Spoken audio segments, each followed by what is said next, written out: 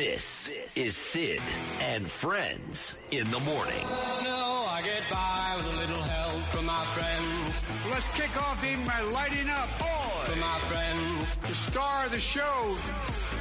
Oi! Oi!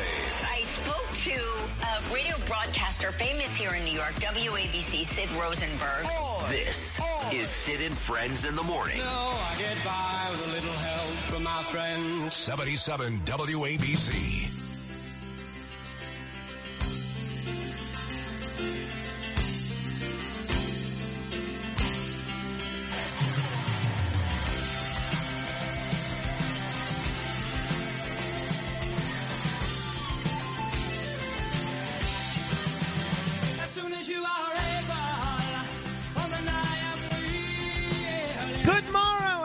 Welcome to Sid and Friends. I am not Sid, but I am one of his friends. I'm Frank Morano. Sid Rosenberg will be returning in 2023. I will be with you to kick off this edition of Sid and Friends.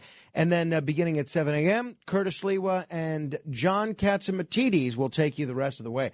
What a show yesterday. I mean, obviously the biggest story politically right now is this George Santos situation. And George Santos has been continuing this media tour. He was on Tucker Carlson's program last night. He did an interview with Tulsi Gabbard, who I'm a big fan of, and I have been for years. And I'll be honest, she's my candidate for president in 2024. I don't know that she's running. Apparently, all indications are she's not. But if I had my druthers, that's who I'd pick. She did a terrific interview with Santos yesterday, and she basically asked him the question, what is the definition of decency? And then she proceeded for the next 6.5 minutes to allow Santos to bury himself, for lack of a better word. So I thought that was really interesting. So the last couple of days that we've been trying to do this hour, I had a dream. Not quite as ambitious as the dream of someone like Martin Luther King, but more an aspiration, I'll say. I had a dream of creating a new radio format, right? Obviously, nobody can compete with the newsmakers that John Catsimatidis has on hand. I was listening yesterday as I was driving home. He and Curtis did a great job. 1 minute you get Obie Murray. The next minute you get Anthony Weiner. The next minute you get Robert Zimmerman. I thought Zimmerman's comments were really interesting and a little outlandish. I mean, you want to talk about a guy that is not taking any responsibility for this Santos scandal. That interview yesterday, John Catsimatidis asked him, where was the opposition research? How did this not come out? And Zimmerman's response was like something out of the Twilight Zone. Essentially, Zimmerman said, well, we got some opposition research and we gave it to the Times. But, I don't think you can look at this as anything but a tremendous failing of the Oppo research on the part of both Zimmerman and Tom Suozzi 2 years ago. Now, I don't think people should run for office and be tasked with finding a way to destroy their opponent and digging up every skeleton their opponent has ever buried. I don't think that's what politics should be about. I think, and it's one of the reasons I'm for ranked choice voting, because if you're in a broad multi-candidate race and I'm running against Diego and Justin Ellick and Noam Laden, and I destroy Noam Laden in a ranked choice voting race, chances are Noam supporters would not rank me second. They'd probably rank me last. And I think that's part of the rationale why ranked choice voting kind of makes electoral politics more civil. But there's no telling what's in store on Curtis and Katz from 7 to 10 this morning. But anyway, back to the dream that I had. I dreamt of a very new radio format where I would read through the headlines of the newspaper, tell you what they are, give you my opinion on them, and then give the phone number and invite you to call in and offer your opinion. To the best of my knowledge, that format has never been tried in the history of radio. I said, look, it's a holiday week. We're going to experiment. We'll throw it out there. We'll see how it works out. But here was the problem. We had no newspapers all week. No newspapers. I guess people are off. Whoever delivers them is off on vacation. Okay, makes sense. I get it. So, this morning, sorry, this is my bell. This morning, we got the newspapers. And I ran to claim these newspapers. I devoured these newspapers, and I'm going to tell you what's in them. We're going to try this format today to see how it works out.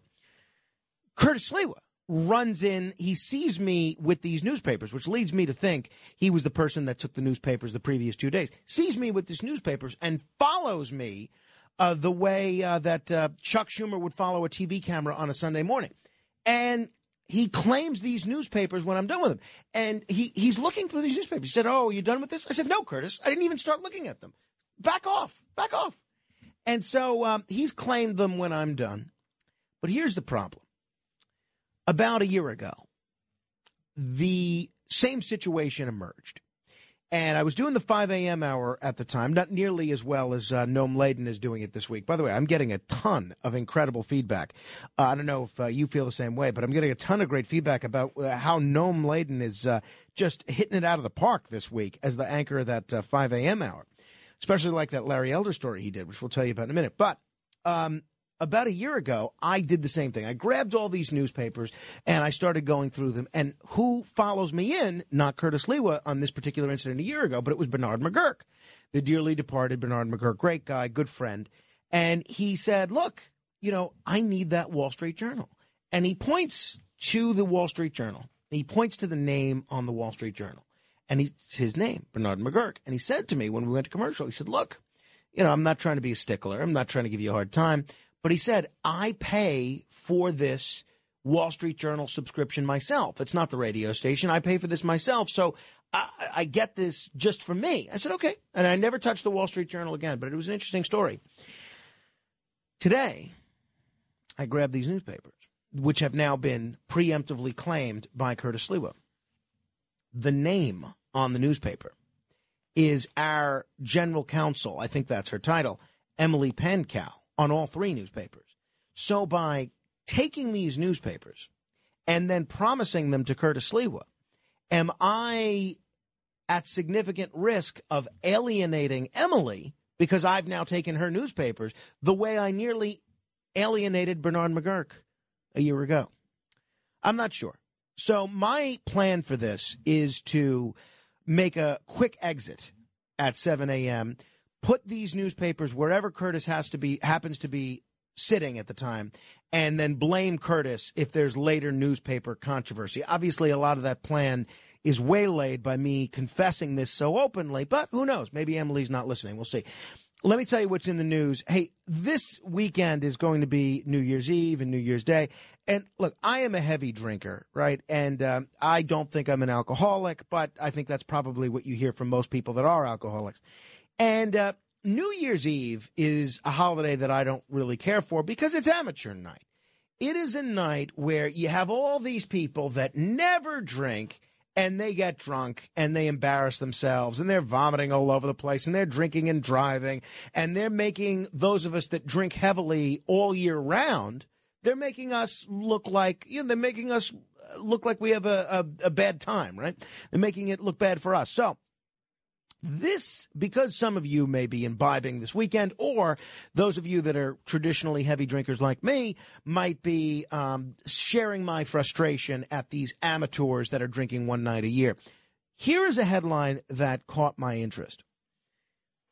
People who drink frequently may be what they call, quote, gray area drinkers. Have you ever heard this term, gray area drinkers? I have to tell you, this was a new one for me. Sure enough, Dr. Akash Shah, the chief of Jersey Shore University's Medical Center's Addiction Medical Center, told CBS News that gray area drinkers don't have a physical dependency on alcohol, so they can't be labeled as alcoholics, but the tendencies are similar. See, this gets me a little nervous here. Quote, "I think the term falls into this gray area because it doesn't yet meet the medical definitions of alcoholism, but I think that risk is there." Now, my question is this. Did Dr. Shah and CBS News have to come out with this story right before New Year's Eve?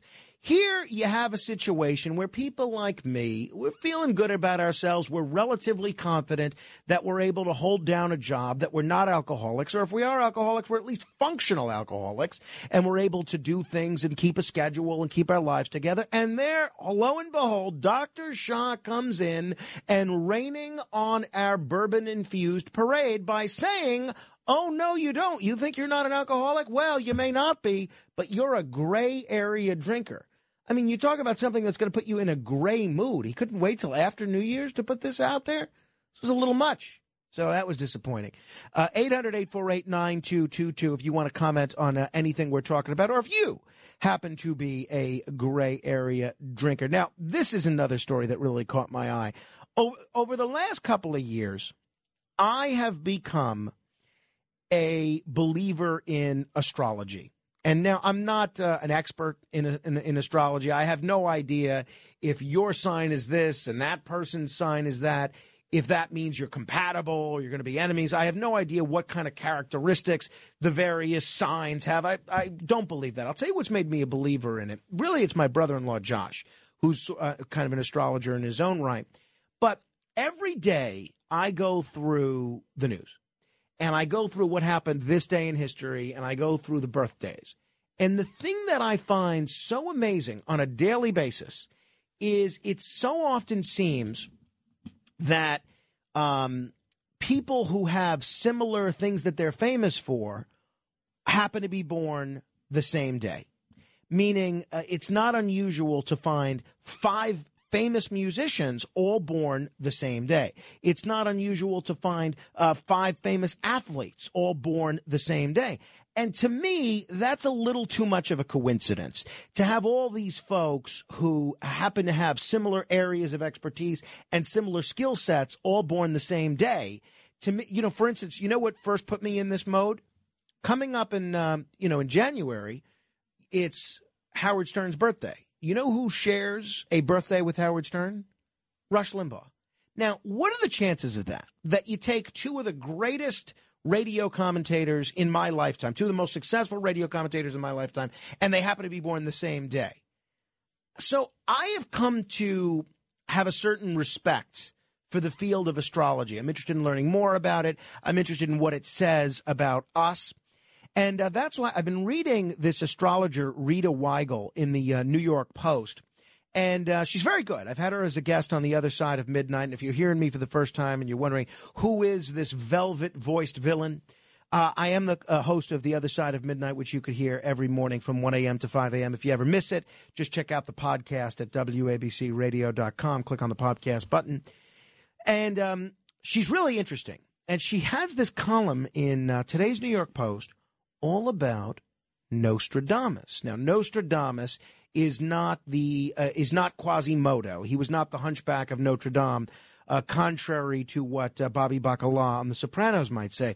But he was a French astrologer, and he is someone who made a lot of predictions in his lifetime. Now, a lot of the predictions kind of depend on how you view them. Do you view them literally? Do you view them as symbolically? And a lot of the predictions that he did make, folks have said, haven't really come true. Well, as the year's coming to a close, some people are looking, including Rita Weigel, at some of these Nostradamus predictions.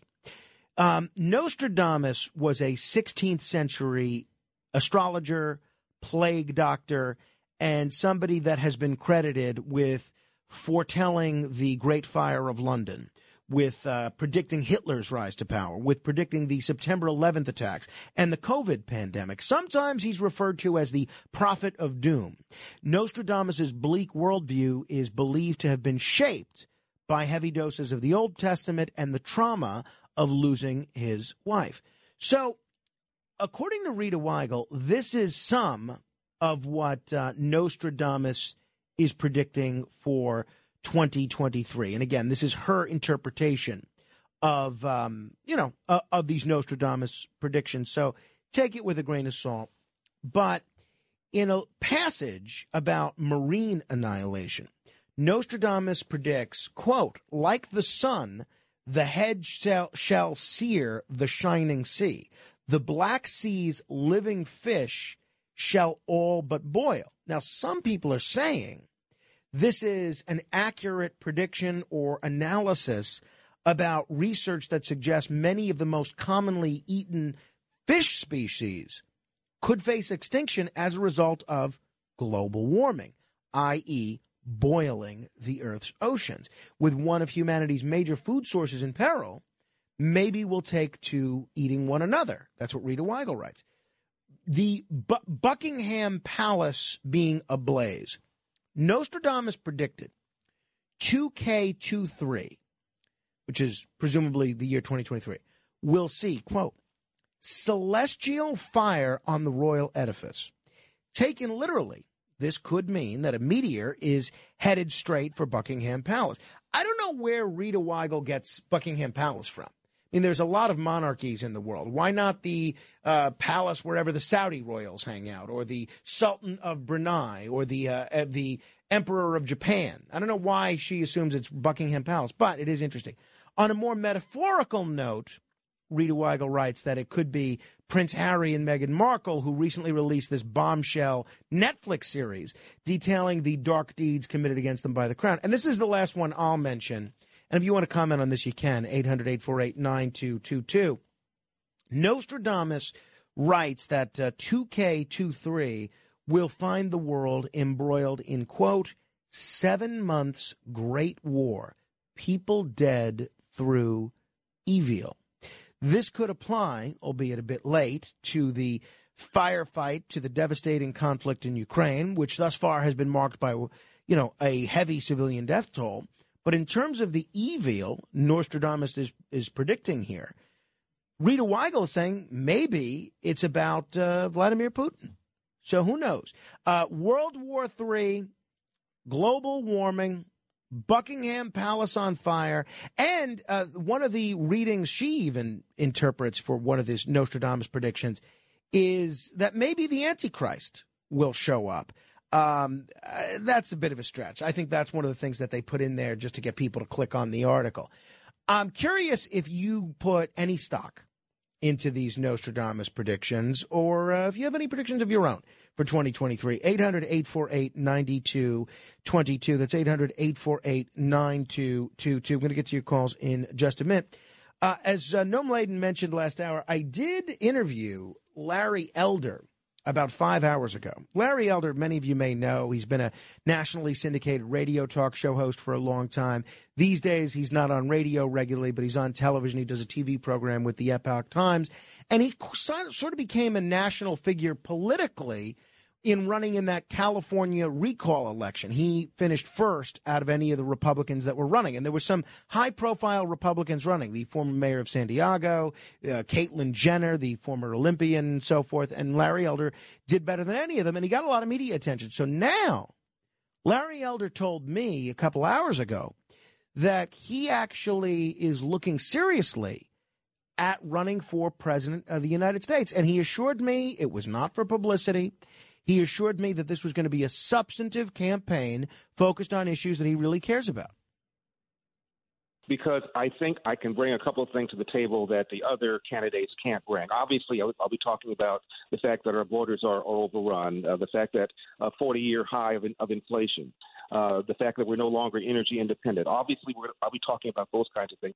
So I asked Larry, is he sort of positioning himself as one of the Trump alternatives? Because it's no secret that a lot of Republicans are hoping for an option other than Donald Trump. Now, a lot of those options have centered around, people in politics, folks like Mike Pence, Mike Pompeo, Nikki Haley, Ron DeSantis, Glenn Youngkin, Chris Christie, Larry Hogan, Tim Scott, Asa Hutchinson. But he assured me that wasn't the case. He said he had no problem supporting Trump if Trump were the nominee, but he's been trying to raise some money. And if you want to learn more about his website and some of his visions for the country, you can go to elderforamerica.com.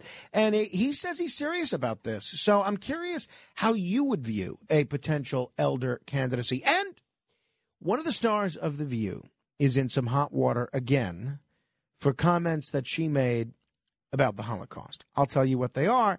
I'm sure by now you've already guessed who it is. This is Sid and Friends in the Morning. 77 WABC.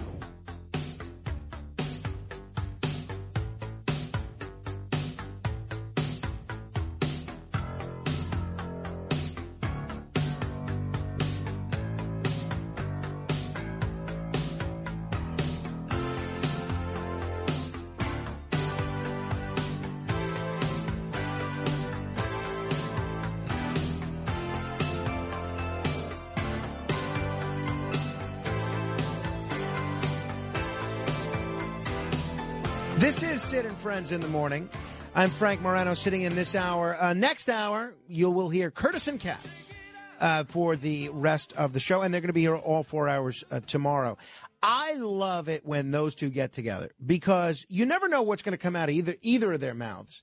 You never know who the next guest is going to be coming on. It's a show that makes news and is totally unpredictable. And in a media climate where everything is so safe, so sanitized, so boring, quite frankly, it's so nice to hear a radio show that's unpredictable and where you don't know what's going to happen or who's going to be on. So it's always exciting when those guys come on. Hey, the Anti-Defamation League, their head, Jonathan Greenblatt, yesterday called out actress and comedian Whoopi Goldberg for what he said were offensive remarks about the Holocaust. You know what I've learned about the Holocaust? Almost any remark that you make other than how terrible it was, almost anything else that you say about it will be construed by someone as being offensive or insensitive, at the very least. And that was certainly the case with Jay Greenblatt. So Whoopi Goldberg did an interview with the Sunday Times in which she told this London-based newspaper that the Holocaust wasn't originally about race. Here's a quote. Remember who they were killing first. They were not killing racial. They were killing physical. They were killing people they considered to be mentally defective. And then they made this decision. Now, Whoopi Goldberg, after she was blasted by Jonathan Greenblatt and the ADL, she has said her remarks were totally misinterpreted. And she said, she put out a statement attempting to clarify these remarks. She said that she was referencing her past hurtful remarks, which she has taken back and apologized for, not doubling down on them. This is what Greenblatt said. Whoopi Goldberg's comments about the Holocaust and race are deeply offensive and incredibly disappointing, especially given that this is not the first time she had made remarks like this. In a moment when anti-Semitic incidents have surged across the U.S., she should realize that making such ignorant statements can have real consequences. Now, what's he referring to? What's she referring to? She's talking about remarks that she made on The View earlier this year when she was actually suspended 2 weeks by ABC News. ABC News, by the way, has no affiliation whatsoever with WABC Radio. The only thing we have in common are those three letters. No same ownership, no same management, not owned by the same company, nothing to do with us. But we don't even carry ABC News anymore. So she was suspended for 2 weeks by ABC News for her previous remarks on the Holocaust, where she said this. The Holocaust isn't about race. No, it's not about maybe race. It's about a different race. But it's not about race. It's not about race. What is it about? Because it's about man's inhumanity to man. Now, she was suspended for that, and she then came on the air and she apologized. It is indeed about race, because Hitler and the Nazis considered Jews to be an inferior race. Now, words matter, and mine are no exception. I regret my comments, as I said, and I stand corrected. I also stand with the Jewish people. I am somebody that, I'm not the biggest Whoopi Goldberg fan. I don't really think about Whoopi Goldberg, really. But I am someone that was willing to accept her apology. Not that I'm the arbiter. I'm not even Jewish. I'm not the arbiter of what's an acceptable apology or not. But in general, and look, I say this as somebody that probably says 8 stupid things a day in the 4 or 5 hours that I'm speaking every day. In general, I tend to think that we as people should recognize if someone is going out of their way to be ignorant or be woefully offensive and make a slur, like when Jesse Jackson made those remarks about Hymietown, or when Kylie Irving repeatedly says how he likes Hitler. Now, that's really blatantly offensive remarks. This is an interpretation of the Holocaust which is probably not accurate and which could be offensive to a lot of people. And she apologized for it. And I'm willing to cut her some slack. And when she says that this was a reference to previous remarks that she made, I kind of think we should give her the benefit of the doubt on this. Now, not that she would do that for somebody that she doesn't care for, but I think people shouldn't rush to condemn and denounce, and say that they're offended. And one of the things that I've seen from the ADL and Jonathan Greenblatt is Jonathan Greenblatt has always got to be offended by something, and he's always got to be upset about something. And there's a big difference between the remarks that Whoopi Goldberg made here and remarks that people like Kyrie Irving and Kanye West have made. And I think Greenblatt loves to get people whipped up into a frenzy, point their finger, almost like Harold Hill in The Music Man, point their finger at this remark or that remark and say, isn't that outrageous? Isn't that outrageous? And he uses this as a way to raise money for the ADL. I'm curious what you think of Whoopi's, not the remarks that I just played you, but the remarks that Jonathan Greenblatt is denouncing.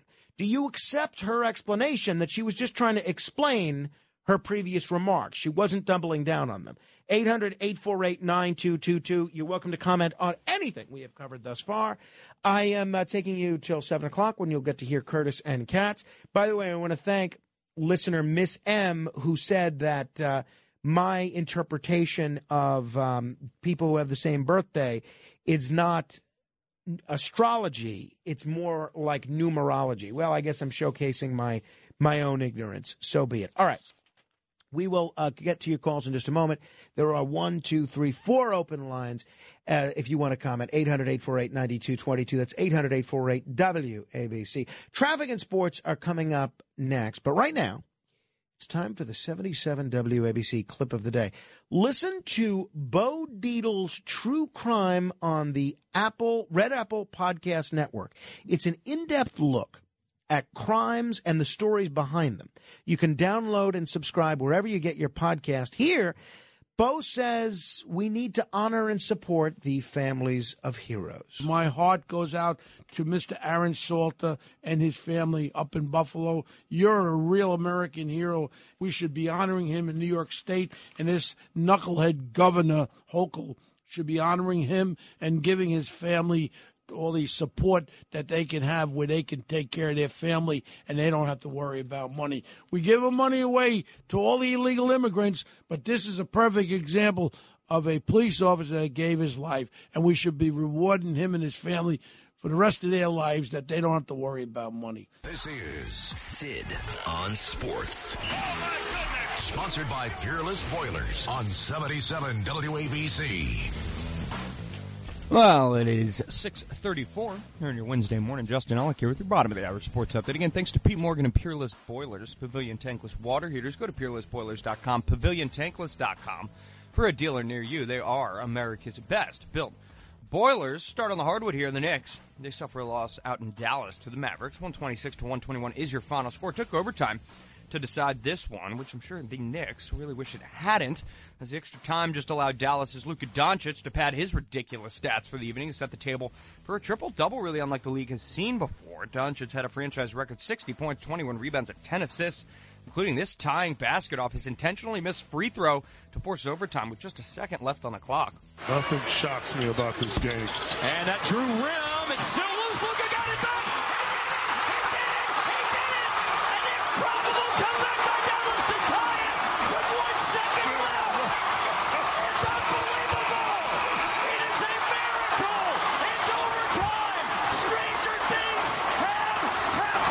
That call, courtesy of Valley Sports Southwest. This one stinks for the Knicks, who were without star point guard Jalen Brunson, who's absent for the first time all season. They'll see if they can bounce back tomorrow night in San Antonio against the Spurs, I should say.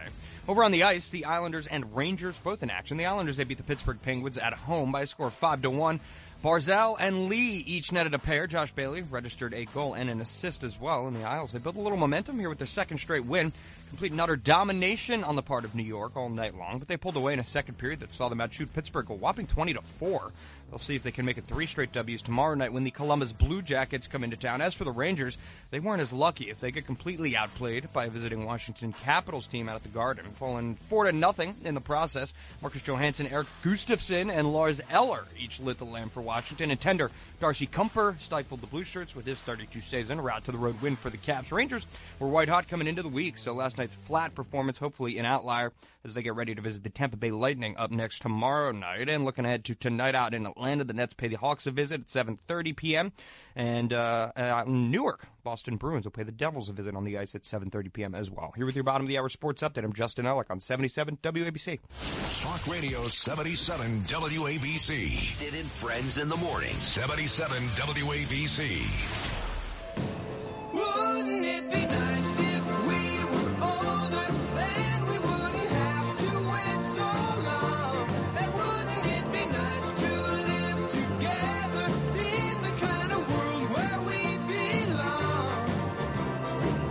You know it's gonna make it that much better when we can say goodnight and stay together. Wouldn't it be nice? This is Sid and Friends in the Morning. I'm Frank Morano, sitting in for Sid Rosenberg with you until 7. And then John Katsimatidis and Curtis Sliwa will take you the rest of the way. Sid is going to be back in the year 2023. And if you like any of what you hear and you want to hear my program and you don't find yourself awake between the hours of 1 and 5 a.m., you can certainly download the podcast. Just search The Other Side of Midnight with Frank Morano on any podcast app or go to WABCRadio.com. If you do listen, you can still go on iTunes and give us a nice 5-star rating because that'll help more people discover our podcast. Hey, one of the Christmas gifts that I gave my mom, not this year but last year, looks like it might come in awfully handy. COVID cases are spiking across China. It's no secret. We've talked about this. And this zero COVID policy, which Xi Jinping has been implementing, is just a spectacular failure, in my opinion. And you know what is flying off the shelves and it's selling like hotcakes out there in China? Fruits rich in vitamin C are selling for, ready for this, 2 to 3 times their usual price. Oranges, lemons, limes. They're calling this lemonflation. I'm not joking. Lemonflation is gripping China because everyone has COVID. They're trying to consume all this vitamin C. So if you're like my mom and you have a lemon tree, maybe there's a way for you to make a couple extra bucks and sell some lemons to China. We're certainly buying enough Chinese products, everything from prescription drugs to iPhones to clothing. Maybe this is our opportunity to sell the Chinese some of our products. And I'm certainly not suggesting price gouging, but would they do that to us? That's the question. All right. Speaking of COVID, let me tell you something that is going to be completely unsurprising to you on the one hand and then completely astonishing to you on the other. A new study from a Stanford economist has found that learning losses among K through 12 students, elementary school students, during the pandemic, which have been well documented, well covered, these learning losses for kids that, had no school during the pandemic and remote learning. I mean, if you look at what people were saying during the pandemic, this is one of the few areas that Donald Trump and Bill de Blasio agreed upon, which is we need to get kids back in school as quickly as possible. Turns out they were right, because it looks like they're estimating that the pandemic and the shutdowns, the lockdowns, could result in 5.6% lower lifetime earnings for children that live through this lockdown. They're on pace to earn, if not reversed, 5.6% less than their counterparts from other age groups before and after that didn't live through that lockdown. Isn't that amazing?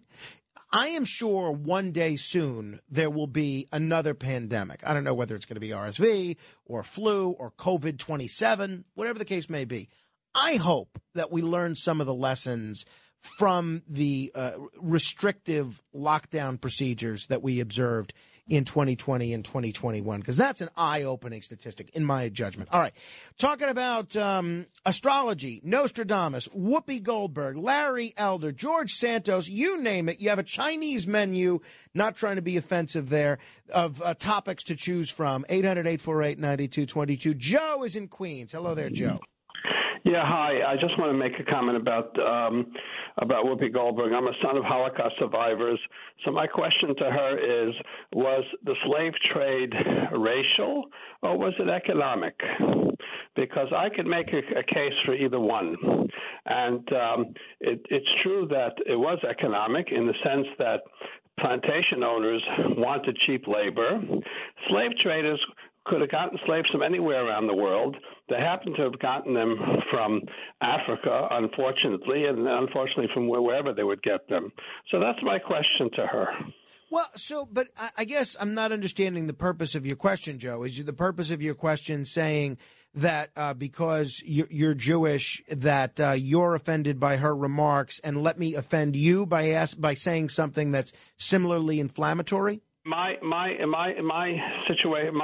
question is that anybody can distort anything in any situation. The fact is, if she read Mein Kampf, race was the dominant theme in Hitler's book Mein Kampf about his plan for the greater Germany and the 1,000-year Reich. Absolutely, Joe. And look, when in her apology that I played, she did acknowledge that she was ignorant on this subject. And look, I have no interest in being a Whoopi Goldberg apologist. My question for you is Jonathan Greenblatt and the ADL, is he being a little too quick to condemn with this recent Whoopi Goldberg remark to the Sunday Times? Do you accept her explanation that she was just trying to talk about what she had previously gotten in trouble for and not trying to reiterate it? Or do you think this is a sincerely held belief that she has? It's a difficult thing to answer. I really don't know what's in her heart. I would hope that it is a situation where she was trying to just explain her previous comment. My suggestion to her is that her and Greenblatt go to the Holocaust Museum in Washington, D.C. and the African American Museum in Washington, D.C. on the same day and educate each other about each other's history. Yeah, thank you, Joe. Appreciate it. 800-848-9222. Vic is in North Bergen. Hello, Vic. Yes, good morning, Frank. You see, what people like Whoopi Goldberg don't understand is that back then, when anthropology began with people like the French anthropologist Gobineau at the early part of the 19th century, they tended to use the term race interchangeably with ethnicity. So you had things like the Italian race, the French race, the German race, the English race, and so on. And Hitler picked up on this. Now, the idea of race really came to an end in the middle of the 20th century with Franz Boas, who was this anthropologist who declared that there were no such things as races anymore. This was basically racist to talk about race. So that's the beginning, really, and the end of race. So she obviously is not an academic. She basically thinks in terms of there are basically three races in the world, three types of people. There are black people, there are white people, and there's everybody else. This is the way she thinks. Now, this is just pure ignorance, and as a good Stoic, there I am, a good follower of Marcus Aurelius, who basically believes that, listen, they're just ignorant, you have to forgive them. So that's the notion of race was born in Europe as a result of European exploring the third world. By the way, nobody was exploring Europeans. It was European, the ships left from Europe, and they explored the rest of the world. Okay, and they tried to make sense of this people out there, from the time of Magellan and Admiral Cook and other. Vic, I got to run. I love your accent. I would listen to you talk all day, and I think you happen to make a lot of sense. All right. I'm going to share some more of the thoughts that I'm getting. People are emailing about this. They're Facebooking about this. You can find me on Facebook at facebook.com/MoranoFan. And we will continue with more of your calls in a moment, not just on Whoopi Goldberg, but Larry Elder, George Santos, anything we've covered this hour. 800-848-9222. This is The Other Side of Midnight. Straight ahead. Talk Radio 77 WABC. This is Sid and Friends in the morning. 77 WABC.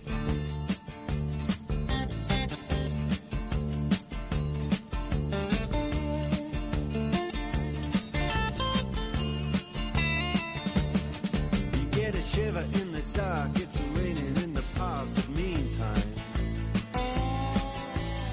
sound of the river, you stop and you hold everything. This is Sid and Friends in the morning. I'm sorry, as we were going to break, I said this is the other side of midnight.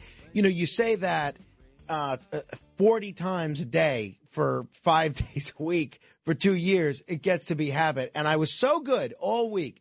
I didn't say it once until just now, so my apologies. This is, of course, Sid and Friends in the morning. You are listening to the right station.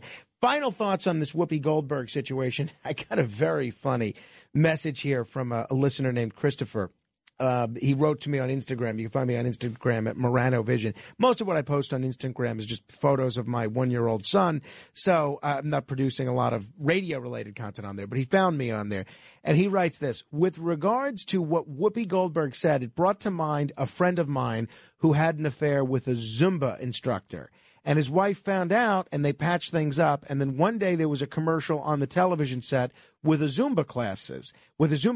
And he got up to walk away. If she's like, "Oh, where are you going, LOL?" And I said to him, it'd probably be best if you never said Zumba in front of her again. And just to be safe, probably don't say any word that begins with Z in front of her, LOL. And for Whoopi, it would probably be best to never talk about the Holocaust again.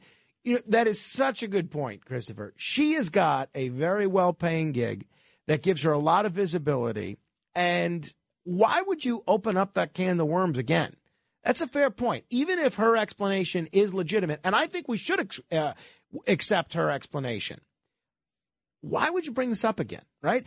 If, let's say, the interviewer for the Sunday Times asked her the question, I would have just said, I've addressed this before. I made some insensitive remarks, and I've apologized for it. Why try to give additional context behind these remarks that you have already taken back? But I also got a very thoughtful email here from a great listener who was very astute, and she writes, be careful when you say that Jonathan Greenblatt is using his outrage at others' comments to raise money for the ADL. It's a pretty insensitive thing for you to say. I'm not saying anything about whether you or not you agree with his outrage, but words matter. And by saying this, it's too easy for many to see this as giving credibility to their preconceived notions about, quote, money-hungry Jews. Let me say, I am not backing off that criticism at all. Jonathan Greenblatt had two possible approaches to this. He could have called Whoopi Goldberg up. I'm sure she would have taken the call and said, look, I think, the comments that you've made are offensive, tone-deaf, and ignorant. Explain to me why you made them, and let me explain to you why I'm hurt by them. He didn't do that. He ran to the media, guaranteeing himself and the ADL more publicity and, by extension, more money. And I'm not going to back off that criticism just because he happens to be Jewish. I'm not going to worry that anything I say could be perceived as offensive by someone and allow this kind of behavior to go unchallenged. 800-848-9222. Let me say hello to Chris in Bethpage. Hello, Chris. Hey, Frank, I'll be real quick. 4 quick things. The irony of somebody with the last name Goldberg, who has culturally appropriated that last name, talking about the Holocaust is very, has anyone pointed that out, first of all? Secondly, Noel Blaine, I used to listen to him all the time, coming before Imus. He's great. You guys got to fit him in. I love Deb Valentine, but Noel Blaine is fantastic. Okay, number 2. Number 3, numerology. If you notice, around April 20th, unfortunately, Hitler's birthday, so many great tragedies happened around Hitler's birthday. And, you can look them all up, but, the bombing in Oklahoma City, I could go on and on. Fourthly, last thing, December 30th, in 2 days, arguably the greatest pitcher of all time, Sandy Koufax, was born that day. LeBron James, one of the top 2 basketball players of all time, and Tiger Woods, probably the greatest golfer of all time, all born on December 30th in 2 days. Interesting, Chris. Thank you, and I agree with your comments on Noam Laden. I've known Noam and worked with Noam off and on for the better part of 16 years, and I have never come across a better broadcast professional than Noam. And he's really a five-tool talent: a great news writer, a great news anchor, a great reporter, and actually, and I don't know if he's had a chance to flex this muscle yet in this latest iteration of his tenure here, a fine talk show host as well. John is in Brooklyn. Hello, John. I'll be quick. I agree with you about the recall with Santos. I lived in Arizona for years, and they use recall successfully, and it's time we adopt recall here in New York State. As for Larry Elder, that was a great interview you did with him. Thank you. So thank you. And as a Republican, I might consider him as a possible candidate. Just quickly, I'm a skeptic, so I don't accept atheism. And let me just conclude by saying that you deserve a straight A from me. Oh, well, that's very kind, John. I appreciate that, John. I hope you have a great new year. I hope we get to chat again quite a bit next year. All right, that's it for me. I am turning over the program to the capable hands of Curtis Sliwa and John Catsimatidis. I will be back on Tuesday, January, whatever the first Tuesday of January is. Frank Morano, good day. If you've had an accident, trust Gabo Law. Personal injury and medical malpractice attorneys with decades of experience who will provide the attention you deserve and deliver the best possible results in the shortest amount of time. Gabo Law has recovered millions for their clients and will be able to help you. But don't take our word for it. Read all of their 5-star reviews from former clients on Google, Avo, and Facebook. Call Gabo Law today at 800-560-0214 for a free consultation or email at info@gabolaw.com. Gabo Law, where winning is no accident. This is Sid and Friends in the Morning. No, I get by with a little help from my friends. Let's kick off eating my lighting up. From my friends. The star of the show. Oi! I spoke to a radio broadcaster famous here in New York, WABC, Sid Rosenberg. This is Sid and Friends in the Morning. No, I get by with a little help from my friends. 77 WABC.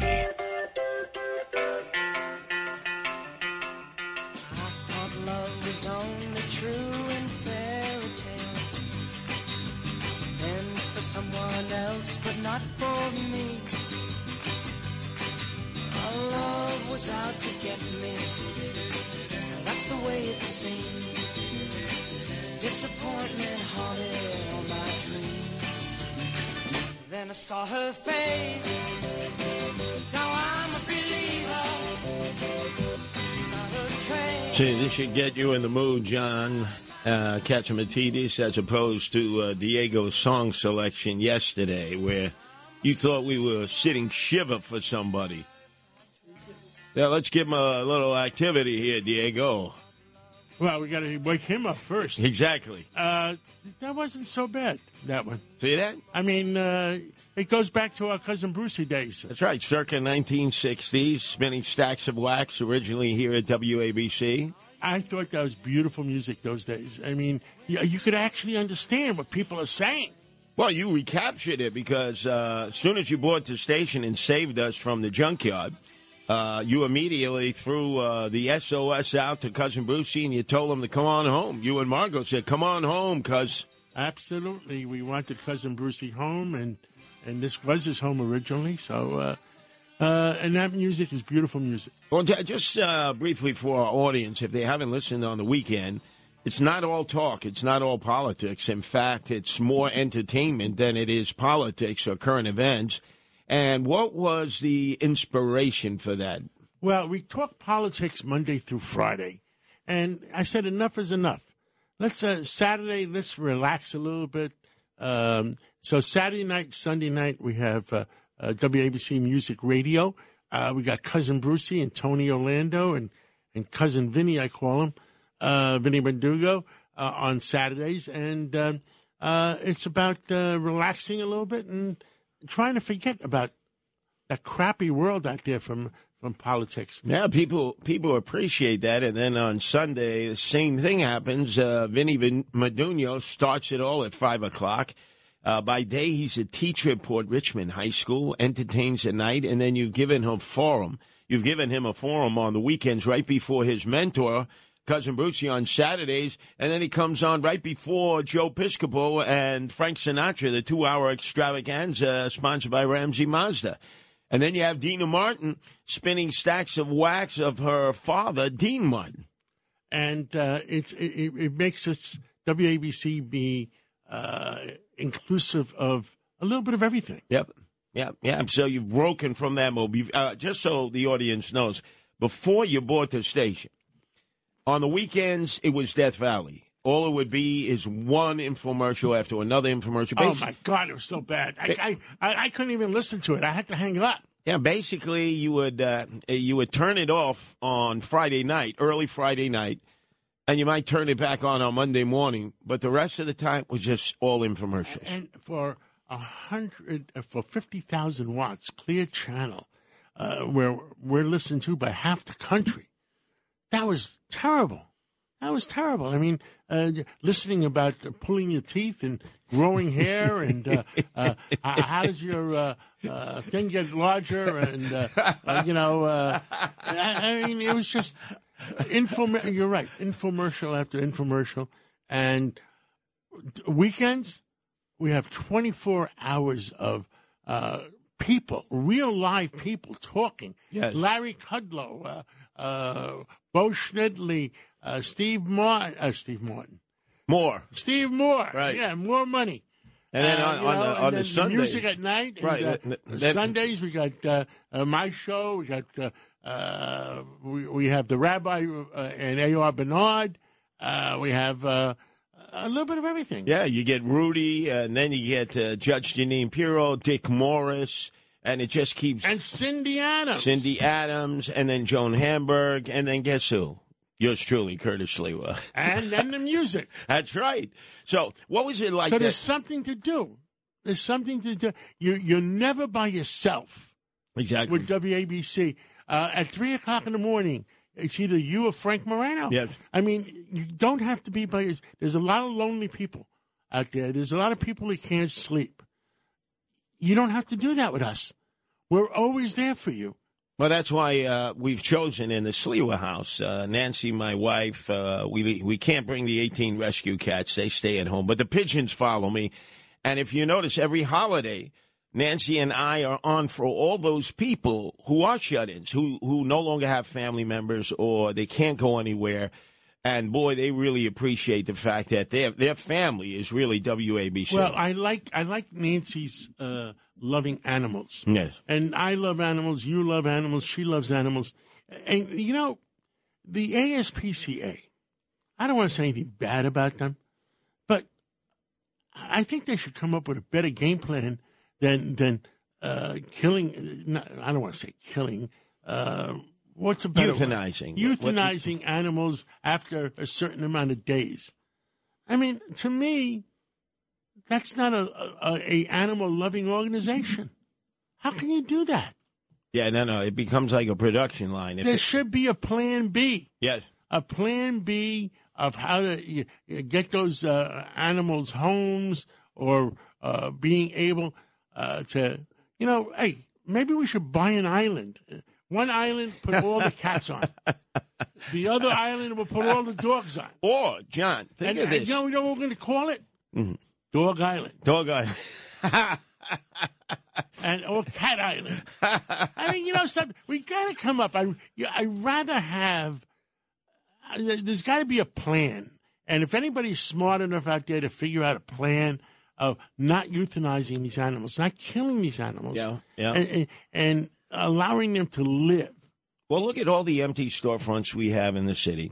Whenever you put a few dogs or a few cats in a storefront window, within a day, people stop by, they look, they have their kids, their grandchildren. There's a problem. They end up adopting. Governor Hochul has banned pet stores that carry... Oh, pet mills. Yeah. Right. Right. No, I'm talking about. Now, I don't know how that's going to affect the current pet stores. Yeah, well, that they can't have a puppy mill any longer. They would have puppy mills. But for all those dogs or cats that are turned into shelters, this would be a perfect place. You put them out in the window, people see them. No charges if you're willing to take them home. Obviously, you give them the shots. You make sure they're in good medical condition. And you wish them the best. But we need Plan B to the ASPCA. Yes. For well, dogs let's come and up cats. with it this year. And by the way, did you ever think this should be perfect, John? Now that thank God the lockdown and pandemic appear to be over. Hopefully, it's over. Opening up a cat cafe. Do you know that cat cafes adopt out more cats than the ASPCA than the shelters do? Really? Yeah. People come in. They only have a cup of coffee, a little biscuit. The cats roam about. The cats come up. Obviously, they're domesticated. And they end up adopting cats that way. They get to meet the cat. A real cat house. Yeah, a real cat house. Atlantic Avenue, they have this huge cat cafe. It's amazing. People come in. Obviously, other people might be allergic to cats. They don't go in there. But I'm going to bounce this idea off. We're going to have our year... end of the year sit down. And that would be, but can you imagine the cat cafe, the John Catsimatidis Cat Cafe? You had your initial cat in one of your first stores. How many progeny from that one cat? That one cat, we had a store on 265 West 87th Street, store number 1, store number Red Apple store. And we had Meeps. Meeps, and I still have a picture of her up in my office. And she had like about 150 kittens, and all the customers would adopt their kittens. Wow. And I've seen the same markings on cats in the Upper West Side, Upper East Side. I think you had one. Yes. It has to be son or grandson son of Meeps. It all started with Meeps. She had 100. Again, could you imagine 140, 150 kittens? Now, your first supermarket was Red Apple, and the parent company of ours, the one that you and Margot own, is called Red Apple. Yet, your supermarkets are now Gristedes and D'Agostino. What was the origin? Those were your first supermarkets, right? Red Apple was the first stores we opened. We wanted a name that was synonymous with apple pie and good old American stores. So Red Apple, what the heck? But when you opened those stores, it was in the middle of the Wild West days in New York City. We opened them up on the Upper West Side. We opened up on 82nd and Broadway was the first bigger Red Apple. The property was owned by Stanley Zabar. And we paid the highest rent ever on Broadway. And then we did 88th and Broadway, 96th and Broadway, then 70th in Amsterdam, and then 100th in Broadway, and up and down Broadway. I remember you told a story at one of the gatherings that you had. A lot of your Brooklyn Tech fellow alumni came. And you talked about how this guy gave you on consignment milk, your first opportunity to get into business, because you couldn't afford the milk to fill the refrigerated... high-grade milk. Right. Billy Myers. The first big store we built was like a couple $100,000. And to get the consignment for the milk business, he advanced us $50,000, which was a lot of money at that time. Oh, yeah. And we built the store, and the store was very successful, and we did well. Did you ever? I was 22 years old. 22 years old. You had passed up an assignment to West Point in order to get into business, in order to help your family. No, not to help my family. My father yelled. My mother cried. I was an only child. They said, "You're going to leave us alone?" Because don't forget, you go to West Point, you have a 5-year commitment. And you're not going to see your parents every day. And I was the only child. And you were living in Harlem at the time. I was 135th Street. Wow, right near the campus of City University. Right there, right down the block from Lewiston Stadium. So nobody can ever question the fact that you don't know what it's like, how the average everyday people live now that you're a billionaire. You came from a humble background. Absolutely. And, it's good memories, but I never forget where I came from. I love and respect the people, my friends from those days. It's just, if people that forget where they came from are not real people. Now, yeah, a lot of people that were in the supermarket business who then cashed out and said, you can't make it in the supermarket business. They either went on to other things or They were retired. smarter than me. There had to be really tough days. What was it that made you to continue, and not only continue, but also grow the business? I had nothing else to do. I believe in success. I do everything to an extreme. It's like you. I mean, you work more hours than anybody else. I work more hours than anybody else. We both have that disease. What was the toughest thing getting involved in business, opening up those first supermarkets? The toughest thing. Wow, that's first of all, nobody expects me to succeed. Everybody was going around saying, "Oh, he's going to go out of business. He's going to go out of business," and we worked harder. You know why we opened up on Sundays? When we gave out checks on Friday, they're going to clear by Monday. I needed the extra day of business. That's a true story. So the checks would not bounce. Yeah. I mean, we say, well, okay, Saturday's a good day, but let's work Sunday too. And in those days, you weren't allowed to open Sundays. But the police officers came around and they gave you a ticket. The ticket was only $2. $2? $2. You know what that ticket would be today? Oh, my God. You'd have to take a reverse mortgage. You know what you say? Pay the $2. Yeah. That's where the expression came from. Pay the $2. And people loved it that we opened. We, the banks were closed. Everybody was closed. The joke I used to tell, because there was a big Citibank on 86th and Broadway, we cashed more checks than Citibank. And people say, weren't you scared that you're going to lose money? The truth is, I got a good statistic for you. Let's say at the end of 3 months, we end up losing uncollectible, even if I said Bruno to go collect it, because we had some tough security guards. Maybe we'll lose a few $1,000s. But like you said, it's a cost of doing business. But let me tell you what it is now. Because we use credit cards. Yes. Credit cards, I think, at Gristedes alone, oh my God, I can't remember the numbers. I think the credit card fee that you pay the company is like $1 million every 3 months. Wow. So what would you rather do, cash the checks and lose a few $1,000s, or pay the bank $1 million fee to take the credit cards? Remember the outfit called... think about those numbers. Yep. That is scary numbers, isn't it? Think about, remember the operation, Don't Cook Tonight, order Chicken Delight? Basically, you had all the delivery guys. They would put checks up on the wall that had bounced. And we're only talking checks, $2.50, $3. And the incentive was, whoever owned that franchise, that if you could collect on that, you would get a third of that check. So the incentive was you'd go knocking on doors, even in the projects. My friend Steve Boxer is listening. You know Steve. He used to run White Rose Foods. Sure. And he says, there is an island in the Bahamas called Cat Island. So we gather up all the unwanted cats. We ship them off to Cat Island.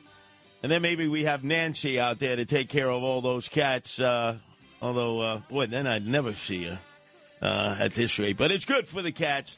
In fact, I'm gonna try to convince you, John, sometime this year, maybe to open up the first John Catsimatidis Cat Cafe. We got to come up with a game plan. Yes? No, but, listen, with a Cat Cafe, we could save 10 cats. No. I'm talking about saving... How many kids? Let's do the research. Have your wife do the research. Atlantic Avenue. How many cats and dogs are euthanized by the SPCA? Absolutely. There's got to be the information has to be there. No doubt. And let me tell you something. ASPCA, I don't want to give them money to kill cats and kill dogs. Well, remember, when you ran for mayor, you were the first one ever in the United States to have a no-kill shelter platform. I took that from you when I ran for mayor. Eventually, that has to be the rule, that we don't kill any cat or any dog or any animal out there unless they're in such dire shape that we have no choice. Anyway, it's John Catsimatidis, yours truly, Curtis Lee. We're substituting for Sid Rosenberg. He'll be back on Monday.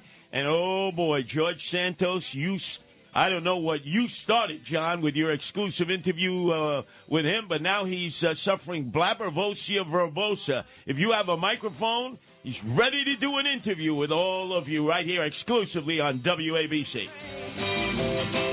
The digital dollar could give the feds control of your money. Get the digital dollar report. Call 1-800-862-6970 and also receive a $1,000 credit from Priority Gold to protect your money. Or just go to digitaldollarreport.com. Please note the information provided does not constitute financial or investment advice.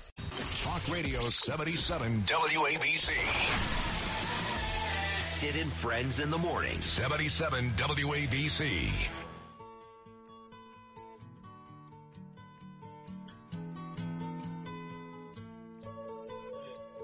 Wait a second. I can barely see the sun beginning to emerge, John Catsimatidis. So this song is very well. Does that mean we're only in 5, 6, 7 states now? Yeah, the sun comes, before the sun comes up at darkness, 38 states, 38 states, parts of Canada, a sliver of Europe, right on down to Davy Jones's locker between the Bahamas and Bermuda. Bermuda is where Cousin Brucey got his first radio gig. Not in New York or anywhere in the country, Bermuda. And then he blew up when he came back to New York. And you know where he got his initial training? We had a radio station at Brooklyn Tech High School. Yeah.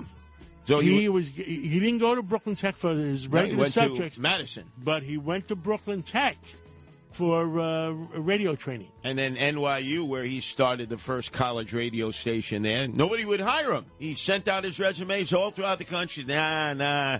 The only one who said, we'll take you in Bermuda. He's got such a following. Yes. You know, I'm listening to him on Saturday night, relaxing, beautiful music. And he's got people calling in from Oregon, California, Australia. Yeah. I mean, all over the world. And remember how he starts his program. No politics, no politics, no politics. Just sit back, enjoy the music. It's entertainment. We have on the line, I believe, he's not there yet. Anyway, we're momentarily going to have the Swifty Lazar of our lifetime, Empresario Todd Shapiro, who apparently has decided to, you're one of the most successful businessmen around, but I'm sure you've had to take gambles from time to time, John, where the over-under point spread was not in your favor. Todd Shapiro has decided to open up this huge restaurant emporium up in Albany. Cigar bar, everything. But you know, Albany is a small city. We think Albany is this huge city. It's not that big a city, but on the line right now is the man himself. The new king of Albany. Todd Shapiro. You're right, Curtis. They call it Smallany instead of Albany because everything is small. How cold is it in Albany? It's not Miami. I mean, I think I'm the only Jew that went north instead of south. So now explain to us this brand new grand opening you've had of something that would probably be more synonymous with what transpired back in the 40s or 50s or 60s when everybody wanted to be in Albany. See, you know what, Curtis?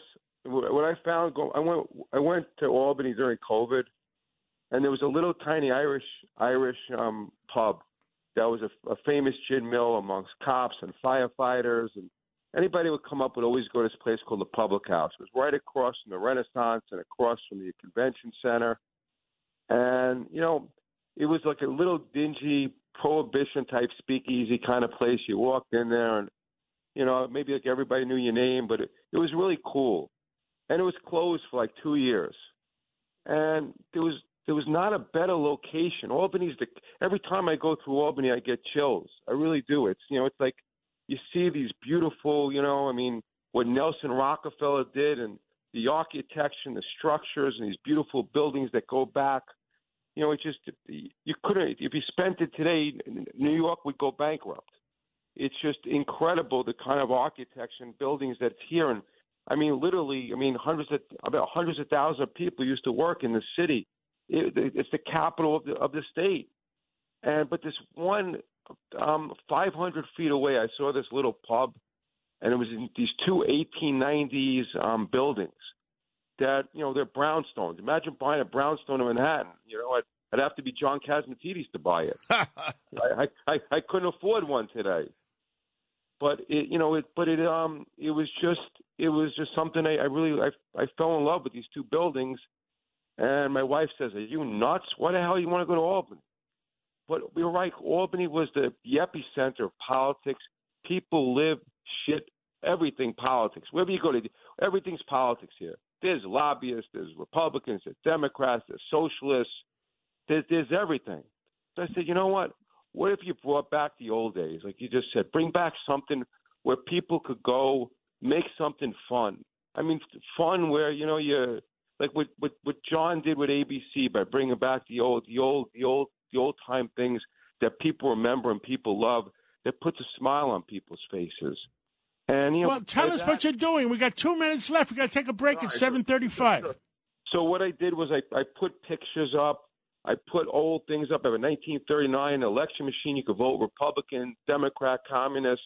I put up Teddy Roosevelt was the governor, as we know, and Franklin Roosevelt. I put Teddy Roosevelt's bull moose, the original bull moose that Teddy Roosevelt, he didn't shoot this one, but they had the Bull Moose Party, which was, the party of the president that went against the Republicans and Democrats back.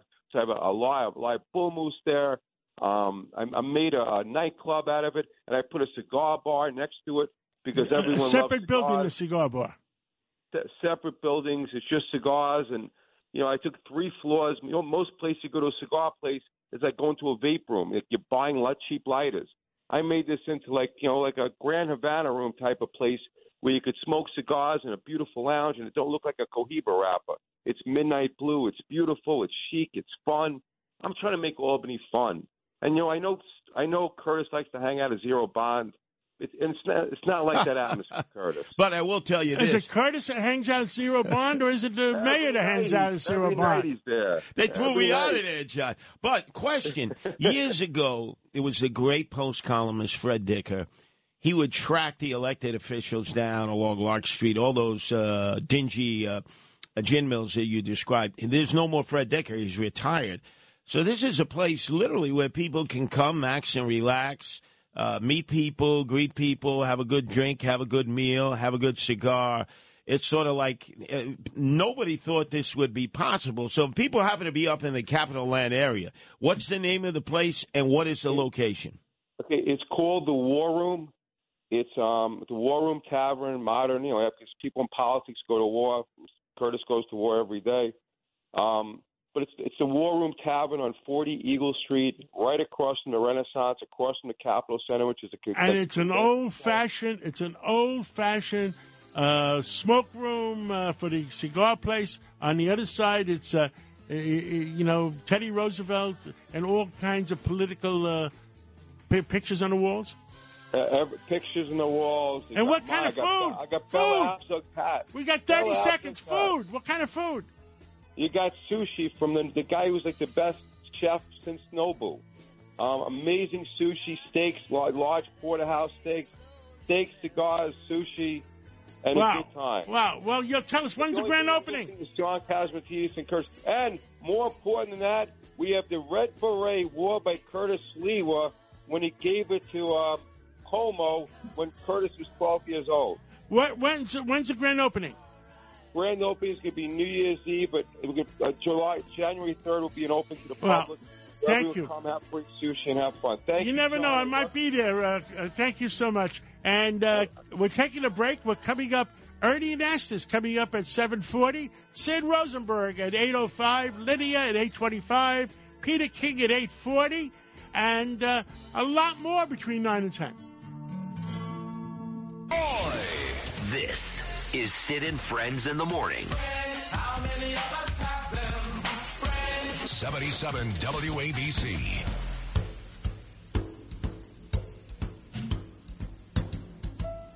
Fly me to the moon, let me play among the stars. I didn't know Joe Piscopo was in the house. John That's Joe's Katsimatidis. favorite song. It's one of my favorite songs. Oh, yeah, that's a fixture every Sunday from 6 to 8 on the 2-hour Frank Sinatra extravaganza hosted by Ramsey Mazda. But now we have a guest who's right out of Central Casting. You know, Donald Trump. If he walked down the street, across the street, I would say 90%, 95% of the people would recognize him. Yeah, and he's, last week you had Mike Pence in. Well, remember, the reason Trump chose him for vice president, he said, he's right out of Central Casting. Side by side, Ernie Anastas, he's right out of Central Casting. He's my everything God. you want a news anchor to be and look like, right? Name recognition. You guys are too he much. looks great. I mean, he still looks 39 years old. Yeah. You got to share your secrets. Oh my goodness! Fly me to the moon. I love that song. I love you guys. You could sing too. My God, it's the Mediterranean diet. It is a lot of olive oil. I thought maybe it was. You know what? Speaking of that, I mean, John and I have Greek heritage, of course. Curtis, you know that. And I've known John over 40 years in New York, came to the city in 1978. And, by the way, before I forget, WABC are my favorite call letters because my first station was WABC Eyewitness News Channel 7. And to this day, people will see me on the street and say, Ernie, Eyewitness News, WABC. Yeah. So it's amazing to be back with you guys on these terrific call letters. And, John, you've done an amazing job with this radio station. Amazing. And, Curtis, the stories that you're sharing this morning are classic. Well, can I offer you up just to show you the youthful vigor that Ernie Anastas has? John, you could segue into this.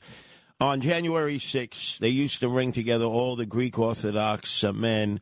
They would throw the gold cross into the Hudson River, right where the new church has been built to replace the old church that was destroyed in the attack of 9/11. You think you're up for it, Ernie, putting those skivvies on and then diving into the Hudson River to return that gold cross? If you two will join me, how's that? Okay, we'll do it together as a threesome, the Holy Trinity. Let's go out there. As long as we sing a song at the end. Yeah. Okay. You want to pick the song? Is it "Fly Me to the Fly Moon"? Me to the Moon. Why not? How about this is when we were in Havana. With Bill Fugazi and Charlie Rangel and David Dinkins, and we were in which saloon? We were in the Hemingway Hotel in the Hemingway Bar. Yeah, John, I was there with you. You're right. I was in Havana, Cuba with you that time. Yes, I you're was right. there. My God. Were you there I remember that. when And we they had decided to sing? They wanted to sing "God Bless America." I said, "Guys, we're in Havana. How about just New York, New York?" Mm-hmm. And we sang "New York, New York" at the Hemingway Bar in the middle of Havana. I remember it. And 500 Cubans surrounded the bar. They loved it. Yeah. It was a moment. It really was, and that was a terrific trip. They were really celebrating the new church, the new Greek Orthodox Church, the first one in Havana, Cuba, and that was a terrific and opportunity. Curtis was there. Yeah, I was Curtis there. was there. Yeah, we were all having a great time. I was there advocating death to Fidel Castro. People were saying "Loco Americano, Loco Americano." Yeah, that was amazing. And I went back and did a 5-part series on television about that. But do you guys realize how many stories we could swap right now? I mean, since 1978, I mean, John, the history that you have, all the different projects you've been involved with. Curtis, I mean, I remember, 1979, that you renamed the Guardian Angels. Yeah. Originally, it was the Magnificent 13. And the stories that you did, the stories that I've covered, my God, there's a list of things that we could talk about. Well, and that's let what me makes let New me York mention great. when we were both at the auction, the annual auction, Doodles for Hunger for St. Francis, as Joe Sano, Father Francis. I would get up, John, and I would offer, lunch with Curtis. I'll tell you these stories. And then Ernie would get up and say, "I got you better, Curtis. I got these stories to tell you." We were up there for about a half hour swapping stories, and the bids just kept going up and up and up for a great charity. The St. Francis absolutely. food pantry there that's run by Father Francis and Joe Sano. Great organization, and John has done so much work.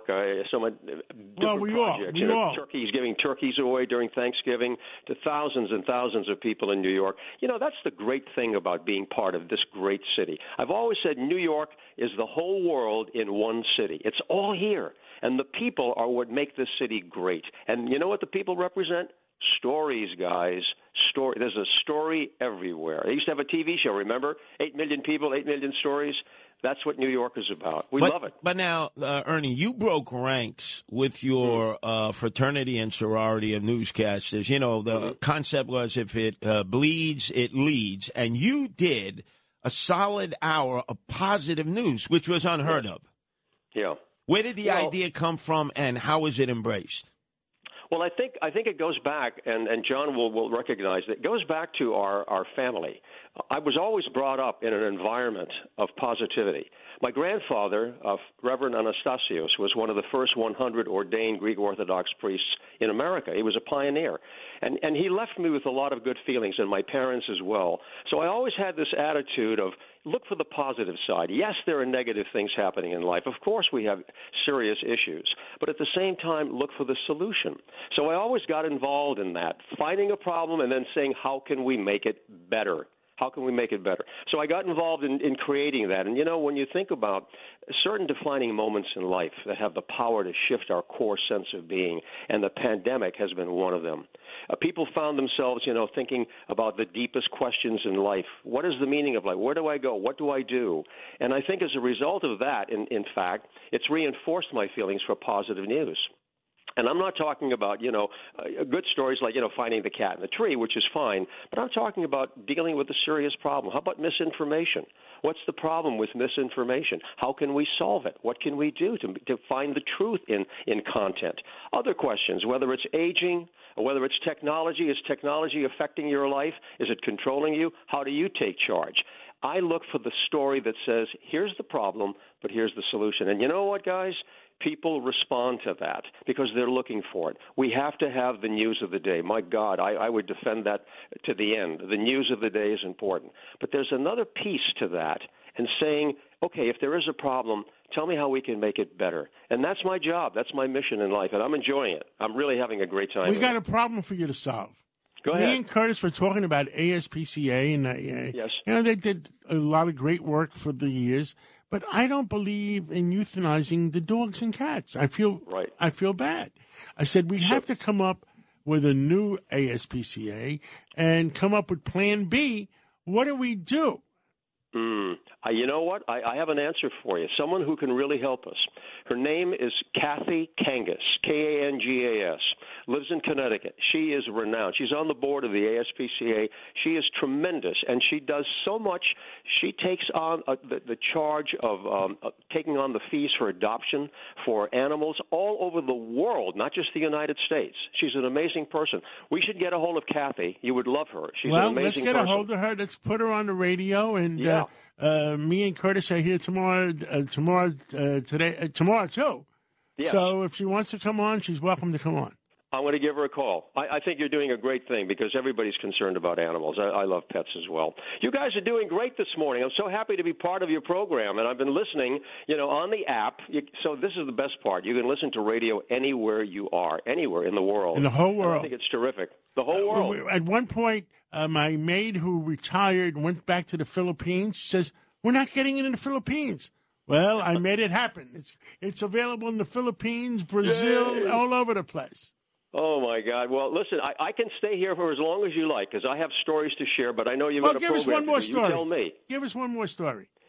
Well, you know, there are so many stories. I mean, when you talk about covering the news, I remember 1979. New York was shocked by the sudden death of former New York governor and presidential candidate Nelson Rockefeller. I was the only reporter present that night.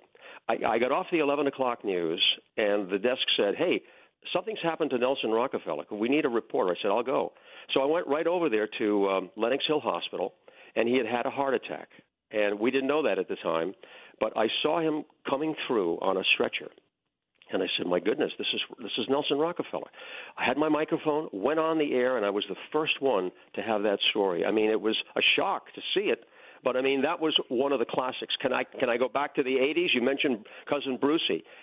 When John Lennon was shot, I was there at the apartment that night just before I went on the air. Then I went on the air like an hour later reporting his death. And when we had the vigil in Central Park, which was amazing, Cousin Brucey and I invited him with me, and he and I did the narration of that whole vigil in 1980 in Central Park. You were in my home when we had Yoko Ono there for the celebration of 50-year celebration of Hiroshima, and you were there with Michael Douglas. Yes, I remember that. That's a good story, Johnny. You going to tell it? Yeah, hopefully you didn't have Yoko Ono sing at that You got event. into a little argument with Michael Douglas in the elevator. Oh, you did? Well, you know what it was? It really wasn't an argument. What happened was that Michael Douglas was going up to John's party, and I was going up as well. And I had my microphone with me, and I was just going to ask him a positive question, believe it or not, about good news. And he thought I was going to ask him a question about his son, who unfortunately was having some difficulty at the time. And so he saw the Fox label on my microphone, and he looked at me and he said, "This is not the time and place to do this." And he went up on the elevator. So it was a misunderstanding. He didn't realize I was going to ask him something good. That's your spin. My spin is he looked at you, Ernie, and he said, "This guy is better looking than me, man. I'm the movie star. How the hell could this guy be better looking than me?" Which is true. Too much. You're too much. You're too much. Oh, my God. Well, this is great stuff. I mean, I'm enjoying it so much. You're bringing back a lot of good memories, too. Remember my days with Bill Beutel and Roger Grimsby and all those guys, and Roseanne Scamadella, Rosanna Dana at Channel 7. We had some great time. I stay in touch with Rosanna. She's a wonderful person. And I remember going to church when they in Havana, and Margot, it was going to be a 4-hour ceremony. Margot refused to go. I said, "Curtis, come with me." And me and Curtis went to the consecration of the church. Is that what it is? The christening of the church. Yeah. Yes. And after 2 hours, I said to Curtis, "I think we've had enough." We're out of here. I mean, they had the Russian Orthodox were trying to recruit me. You had Romanian Orthodox, Serbian Orthodox, naturally Greek Orthodox, and they all had to scrub the altar down and say prayers in their language. And John and I decided we're out of here. We're out of here. Oh, yeah. That was the end of it. But it was a beautiful ceremony. Oh, it was. And, speaking of that, you're jarring my memory. In 1982, I traveled to Central America with then New York Archbishop John Cardinal O'Connor. What a wonderful guy he was. Yeah. We went to Nicaragua. We went to El Salvador. He brought, love to his church and to the people of that war-torn part of the world. And it was wonderful. We visited orphanages, churches. It was a terrific trip, and I'll never remember the Cardinal. He was just such a, he was a Navy guy, and, he had a certain side to him that was really interesting. He had a take charge kind of guy, but he was interested in the people. He always cared about the men that had, some influence over what was going on. And I remember him distinctly, and I think you guys remember the Cardinal as well. He looked at me and he said, "Ernie, you have a responsibility, and make sure you live up to it. It's honorable. Tell the truth. Have the integrity of what you do in your profession." He said, "That is the biggest challenge that you have, but it's also the greatest gift." And I'll never forget that. That was a special note that I remember on a plane flying to El Salvador with the Cardinal O'Connor at the time. Nice story. And I was working at that same time. You talk about El Salvador. I was working with Capital Airlines. I owned the Capital Airlines. And we were flying to Tegucigalpa, San Pedro Sula, and El Salvador.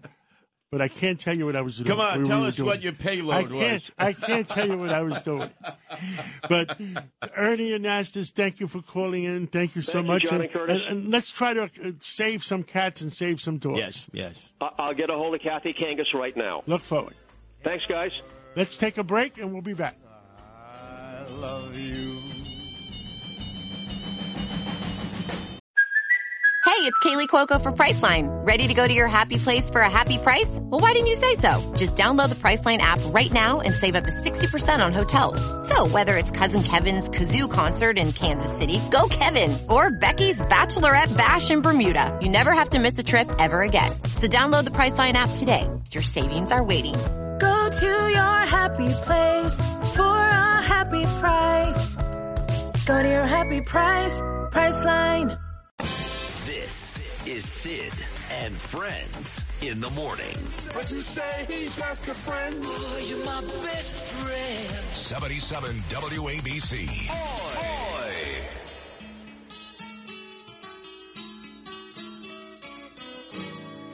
All the leaves are brown. And the sky is gray. I've been for a walk.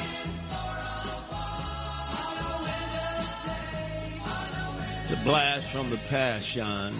Little mamas and papas here, Cali, California. Although just as many people are fleeing California, going to Florida, as people are fleeing New York, New Jersey, and running off to DeSantis land, Freedom Land, Florida. But, you know... That's truly freedom land, especially what we talked about yesterday, where people have the right to protect their homes, protect their businesses, you know, and the crooks go to jail instead of the police officers going to jail to fill up paperwork. Well, the only person who obviously, as a homing pigeon, didn't fly south, like everybody from New York and New Jersey, or even from California. He's on the beach in New York. That's right. He came from Florida back to New York. It's our own Sid Rosenberg. You should have listened to me, Sid, last Friday. You should have listened to your son. Your area was flooded, wasn't it? You know, it's a good thing I didn't listen to you, actually, Curtis. By the way, good morning, John and Curtis, and want to wish both of you guys and all of our Sid and Friends listeners a very Merry Christmas and a Happy New Year coming up. But it's a good thing I didn't listen to you because we had a couple of pipes freeze and burst in my house. Wow. And for the last 2 days, my house has been basically underwater. So if I was on the beach right now in Fort Lauderdale or Boca, my house would be ruined. So it's a good thing I didn't listen to you, Curtis, and I stayed home because I'm here to fix it. Let me remind you, Sid, first off, as a proud Zionist and Jewish man, you're not fixing any pipes. You're hiring Goy to do that, Gentile. And number two, I and your son told you on the way home, get the pump for the water that's going to be in the basement. Get the generator because the electricity might go out because of the storm.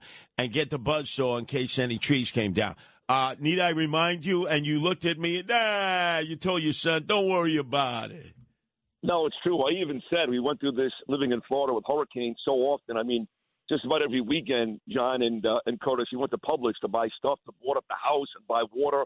And I think we were there for 2 major hurricanes in about 20 years. But, look, electricity is not an issue. But on about Friday night, my house is very, very warm, guys, very warm. And I couldn't get any of my bedrooms over 50 degrees on Friday night. It was a nightmare. Wow. And the Gabe went to take a shower at about 10 p.m. Friday night, and the water wasn't running. So we figured we had a frozen pipe. We were just praying the pipe wouldn't burst.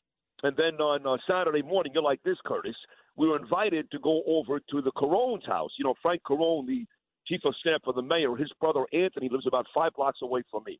So Anthony and Frank Carone and all these guys invited me and Danielle for a drink, celebrate Christmas. So we're getting ready, and we're taking showers. And next thing you know, guys, every floor of my house, all 4 floors, the water is coming down like Niagara Falls, and we can't stop it. And we both started to cry and freak out. Like, we've been living here for 6 months. We spent some money. We've got a gorgeous house, and now it's completely underwater. Thank God my neighbor is a firefighter, Billy Felton. He was able to shut the water valve off. But it turns out we had not one but 2 pipes that froze and burst behind my wall.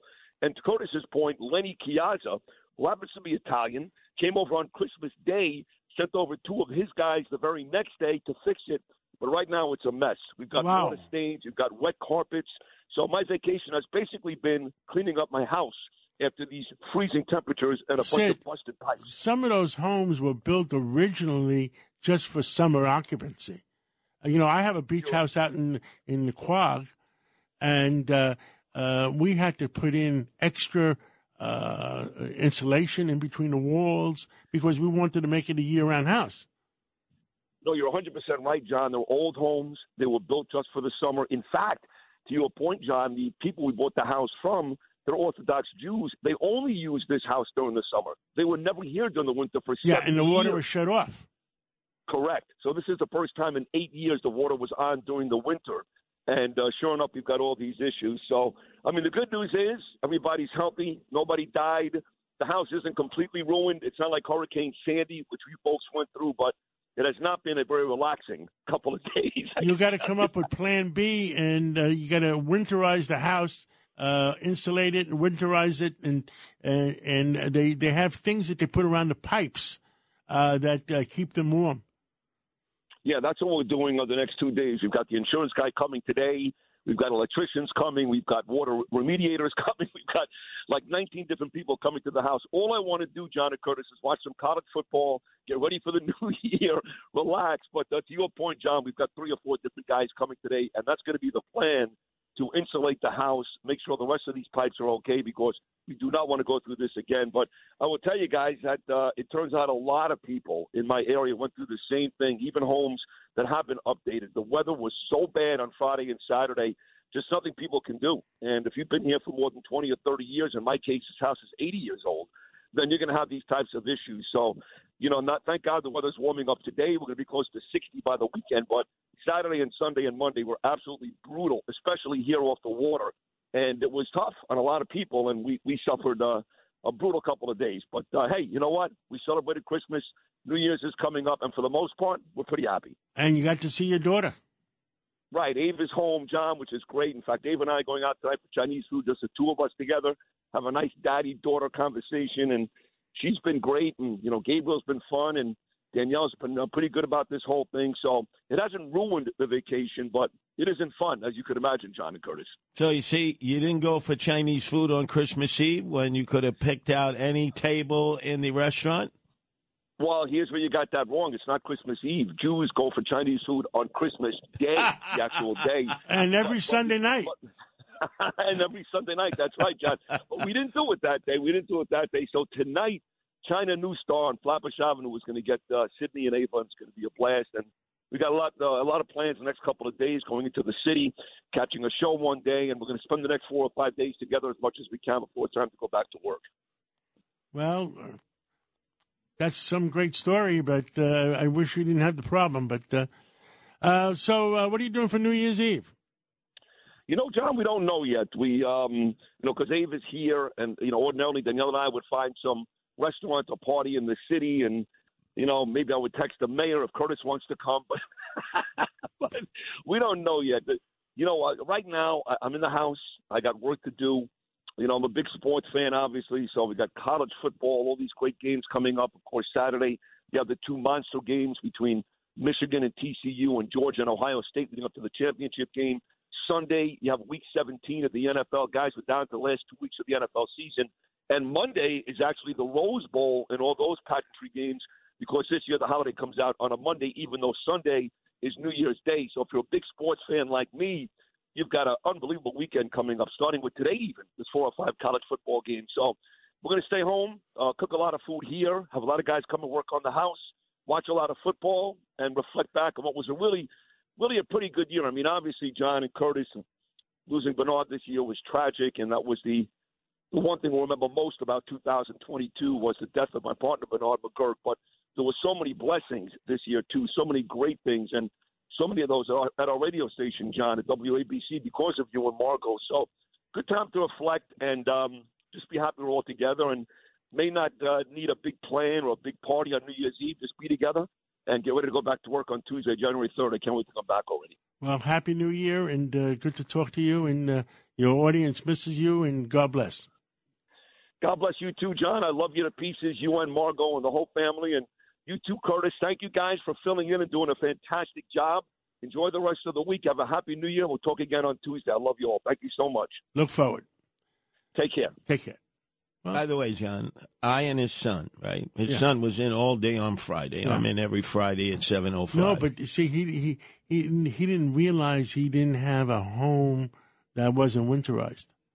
No, I know that. But remember, we told him, so on your way home, stop at Home Depot, Woodhaven Boulevard, Cross Bay, on your way to Rockledge. Get yourself a pump, get yourself a generator, and get yourself a buzzsaw. And he's, nah. And his own son said, Dad, we're only 2 blocks from the ocean. He was right. He was right. His son was right. And by the way, Joe Sano is listening in Orlando, Florida. Orlando, Florida. Oh, boy. He went to Florida, too. Yeah, but notice what happened with Disney this year. Who won? DeSantis won, and Disney lost. The stock is down to $86. And they brought back for, I believe, a third time, right? What do you say? Go woke, go broke. Yeah, go woke, go broke. Okay? I mean, all of you out there, I mean, that's such crap, you know? I mean, it's crazy. No. We didn't realize that Disney World had a sweetheart deal that was similar to what the Vatican has, because the Vatican is an independent, autonomous country right in Italy. We had no idea until DeSantis became governor that Disney World basically would call its own shots. It was its own government, its own entity. It acted independently and autonomously. He said, no. You're in the state of Florida here. You're going to abide by our rules and regulations. So what happened? The CEO of Disney decided he was going to have a high noon moment with DeSantis. And guess who blinked first? Mickey Mouse and Minnie Mouse. And now who's back? Iger. They brought Bob Iger is back. And Xenia Muka is back in New York. Yeah, she's back. I don't think she's going with Iger. I think she's remaining on her own. But I got to tell you this. I think Disney learned a lesson. They didn't abide by Cousin Brucey's mantra. No politics. No politics. Especially for Disney World. People don't want politics in Disney World. No, I mean... We just want to have a good time. I know, but you have people of all different backgrounds, all different faiths. You got tree huggers. You got ultra-Orthodox. You have red people. You have blue people. Boy, they made I remember when Khrushchev wanted to go there, and they wouldn't let him. That's right. That's right. That was the Disneyland, the old Disneyland. Yeah. And remember, he said to them, I could bomb San Francisco right now. You want me to bomb San Francisco right now? They all had a heart attack, which was at that point. Remember the Cold War? Yes. And it was Nixon who had his kitchen cabinet meetings with Khrushchev. Remember on TV? Khrushchev actually was a great stand-up comedian. Especially when he had that vodka. When he took the shoe off. Oh, in yeah, the United General Nations. Assembly. We will bury you. We will bury you. Then remember, duck and cover. John, you were in class. I was in class. Duck and cover Yeah, up. like that was going to help. Go underneath your desk. What happened to all those fallout shelters? Once in a while, you see the sign, fallout shelter. Shelter. It's become shelter for clutter. There are really no operational shelters now in New York City. God forbid if there ever were a nuclear attack, and we'd have double trouble. And Putin, he keeps threatening there. He says, "Hey, nuclear war, nuclear war, nuclear war." But up next, we get to speak to Lydia Serrana, your partner at night in the 5 o'clock. And she's doing the Brian Kilmeade show today between 10 and 12. Oh, good. So tune in because Brian is on vacation, and they had somebody that you could fall asleep on. Oh. So we put in one of our WABC hosts. Oh, and while I have you here, boss, this guy Mike Slater, substituting for Bill O'Reilly, 12 to 12:15.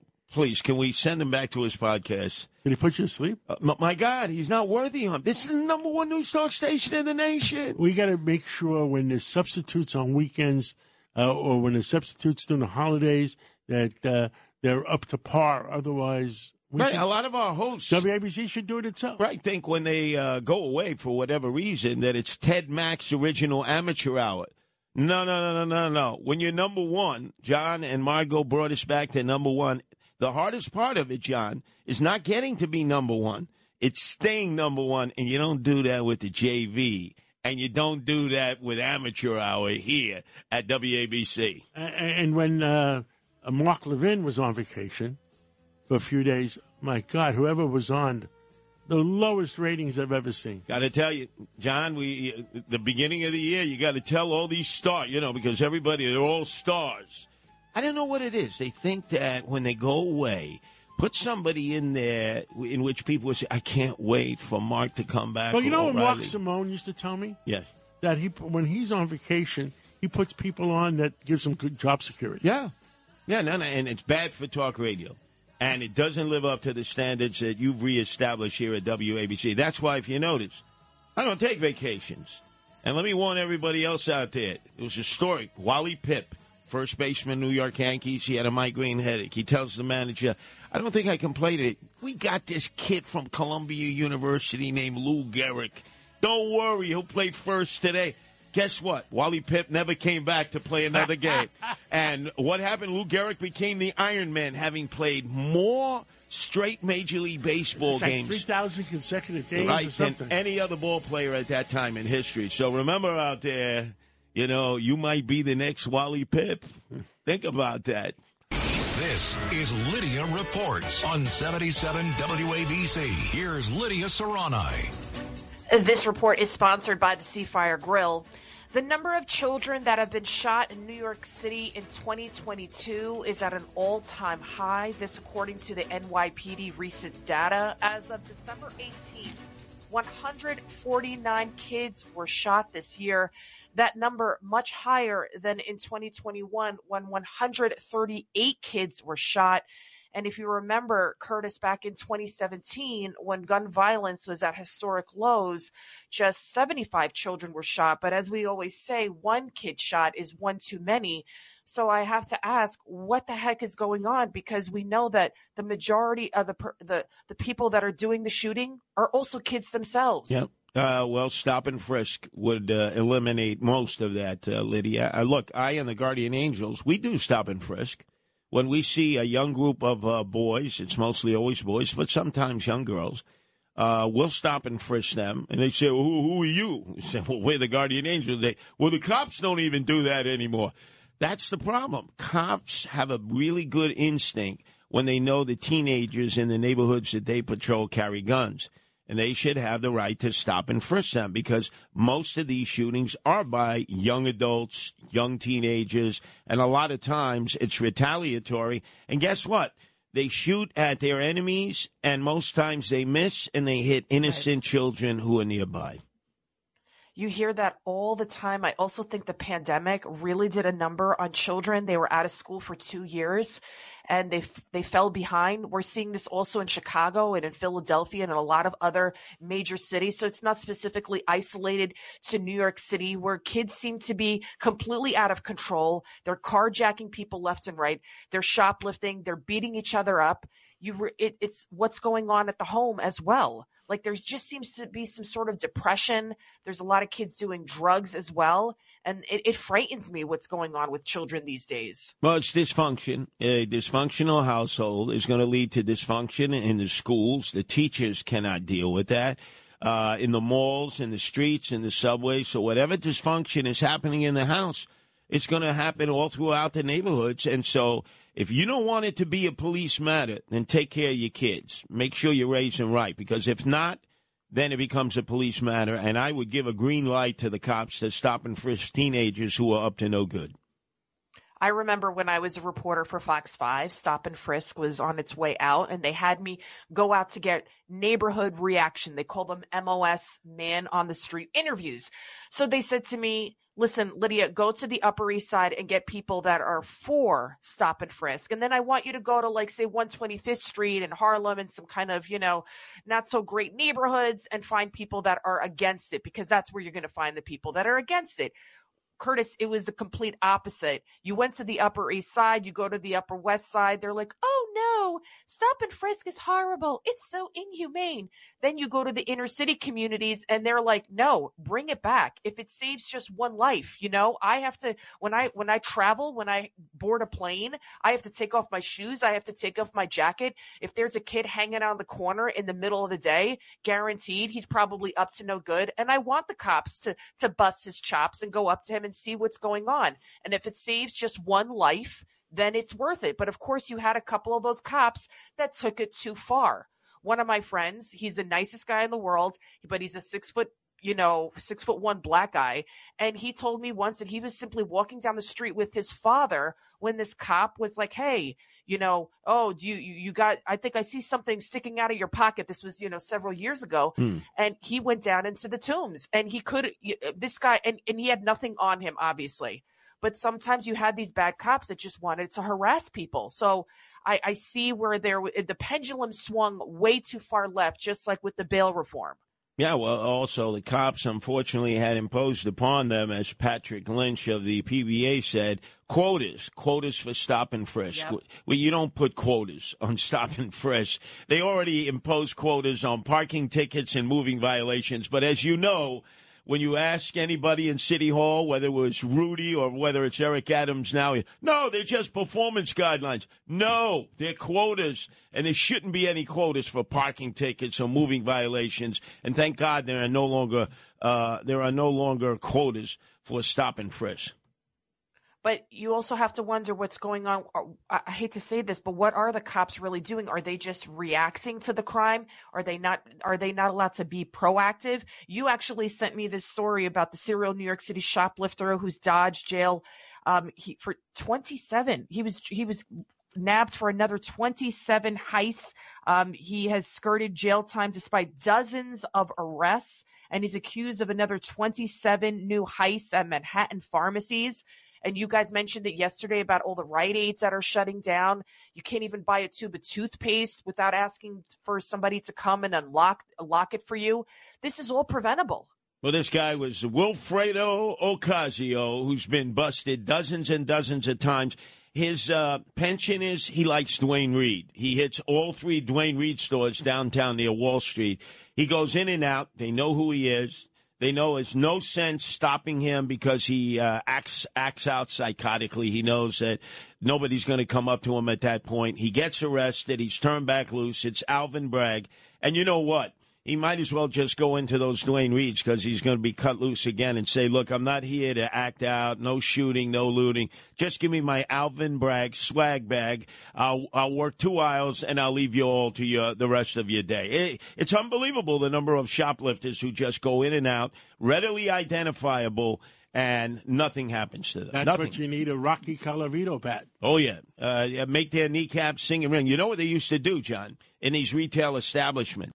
They would hit him in the kneecaps, and then when the cops would come, they said, check about a block or 2 away, because you'll probably see a guy limping or a guy who can't run anymore. And generally, that was true. I've never hit anybody, but when they see that Rocky Colavito bat, they run away. Well, let me just point out that within your ethnic thread, Lydia Serrani, being of Albanian background, the Albanians are tough. Nobody's coming into any store that they run or any restaurant or pizzeria and trying to pull... Or Greeks or Italians. That's right, because all of a sudden the bats, the sticks, the pipes come out, and that guy will be running down the block. Well, absolutely, because we work really hard for our money, especially immigrants. You know, we work really hard for our money to save, and we don't want somebody coming in and stealing what we work so hard for. My mom would always say, similar to what you, John, said. She said, I'd rather somebody ask me for $100 than steal $1 away from me. Yep. So some of the corporate stores, the 785 corporate stores closed up in the 5 boroughs in New York, and it's horrible.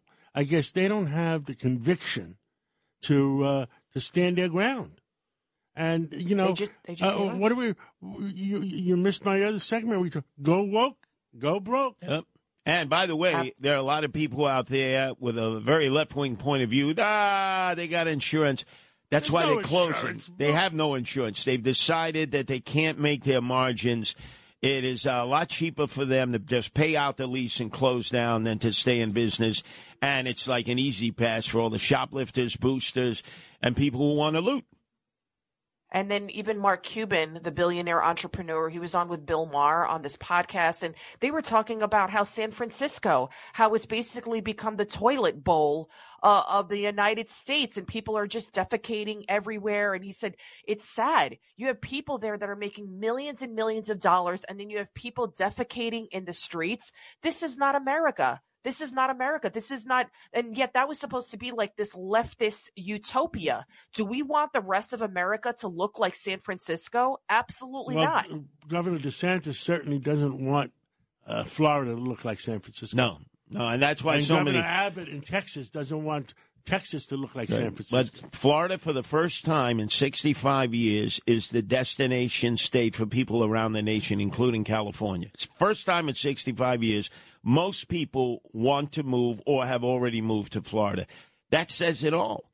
Look how they run Florida, and look how they run California. Look how they run New York. It's like people are just fleeing because there is no law and order, no public safety. There is a reason why there is this mass exodus from California. I think I read in the last 2 years, 500,000 people have left.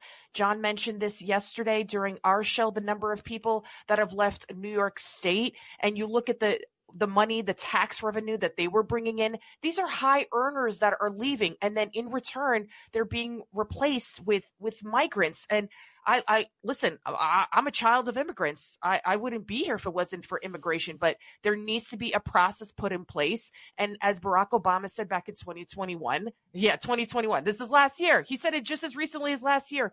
It's not sustainable to have open borders. And President Biden last night, when he was on his way to the Virgin Islands for his vacation, I would have used the audio, but it was too, you couldn't hear it really. He was specifically asked, what do you think about Title 42 staying in place? He says, I think it needs to go away. It's long overdue. Then what? Title 42 was just a small deportation tool we used based on health reasons to keep people out of the United States. Yeah, but once you that remember goes the away, numbers. then what? Lydia, we talked Yes, about those numbers yes. that there are 16,000 It's a small migrants fraction. in one day. Only 2,400 of them were Title 42 that were turned away. We still got the other 14,000. Oh, and they're coming here. They're coming to New York. Remember, they're To watching. stay here. They watch on television. And I asked Vito Fosella's gurus to come up the 500,000 people, that taxpayers that left New York State, how much taxes they were paying, and New York State is losing. Maybe we'll get Tom DiNapoli to do it. Sure. And what happens with the 500,000 migrants that came in that we're paying? It doesn't make any sense. Well, remember, in addition to what we see coming across the border, from the Dominican Republic, they get on that ferry, they go to Puerto Rico, they don't go back. Once they're in Puerto Rico, they're in the United States. Likewise, where Joe Biden, the president, is going St. Croix, U.S. Virgin Islands. Once they get to the U.S. Virgin Islands, they're in the United States. They're not going back. So there are a lot of different ports of entry that we don't even think about, where people illegally are getting into our country, and guess what? They're not going back. And you know most of them, where they want to come? New York! And New we York gotta pay City, for them. baby. We Yeah, got to they'll pay be- for them. You know, Vito Fossella, we have to go. Vito Fossella said that just to put up a small family, say a 4, costs taxpayers about $8,000 a month, because they're put up in nice hotels. And keep in mind, you have to clothe them, you have to feed them, you have to educate them, you have to give them medical care. Again, this is simply not sustainable. And I think this is an issue that both Democrats and Republicans can agree on. It should not be a right wing or a left wing. It should be a red, white, and blue thing. This report. This is the hors d'oeuvre of Lydia Serrana. She will be doing the full 2 hours today as Brian Kilmeade is away from 10 to 12. And this report is brought to you by who? Seafire Grill, which is, by the way, Albanian owned. It has Is a the great food restaurant good? there. It's very good. The service is amazing. The seafood is very fresh. You know, Albanians, we take pride in our service and our food. You know, we're like the Greeks. We're like the Greeks and the Italians. Very similar cuisine there. Seafire Grill, Midtown Manhattan. Best seafood, great service. Check it out, theseafiregrill.com. I'm going to try that out. Yeah, it's right around the corner. Sounds good. All right. And see you at everybody remember, at 10 a.m. Tune in, Lydia, at 10 a.m. to 10 to 12 today on WABC. And, you're going to have a great show, I heard. Yeah, live and local. Stay connected 24/7. Join the conversation. Like 77 WABC on Facebook. This is Sid and Friends in the morning. 77 WABC.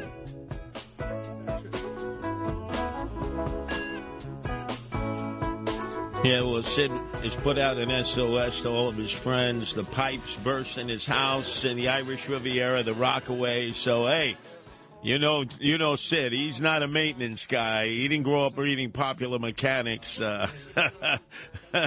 He's knee-deep in water. But one of his friends, maybe he can take his rowboat from out in the South Shore of Long Island and work his way over the Rockaway. Some of it's still underwater. Is Congressman Peter King. Welcome again, Congressman. Are you back in Long Island?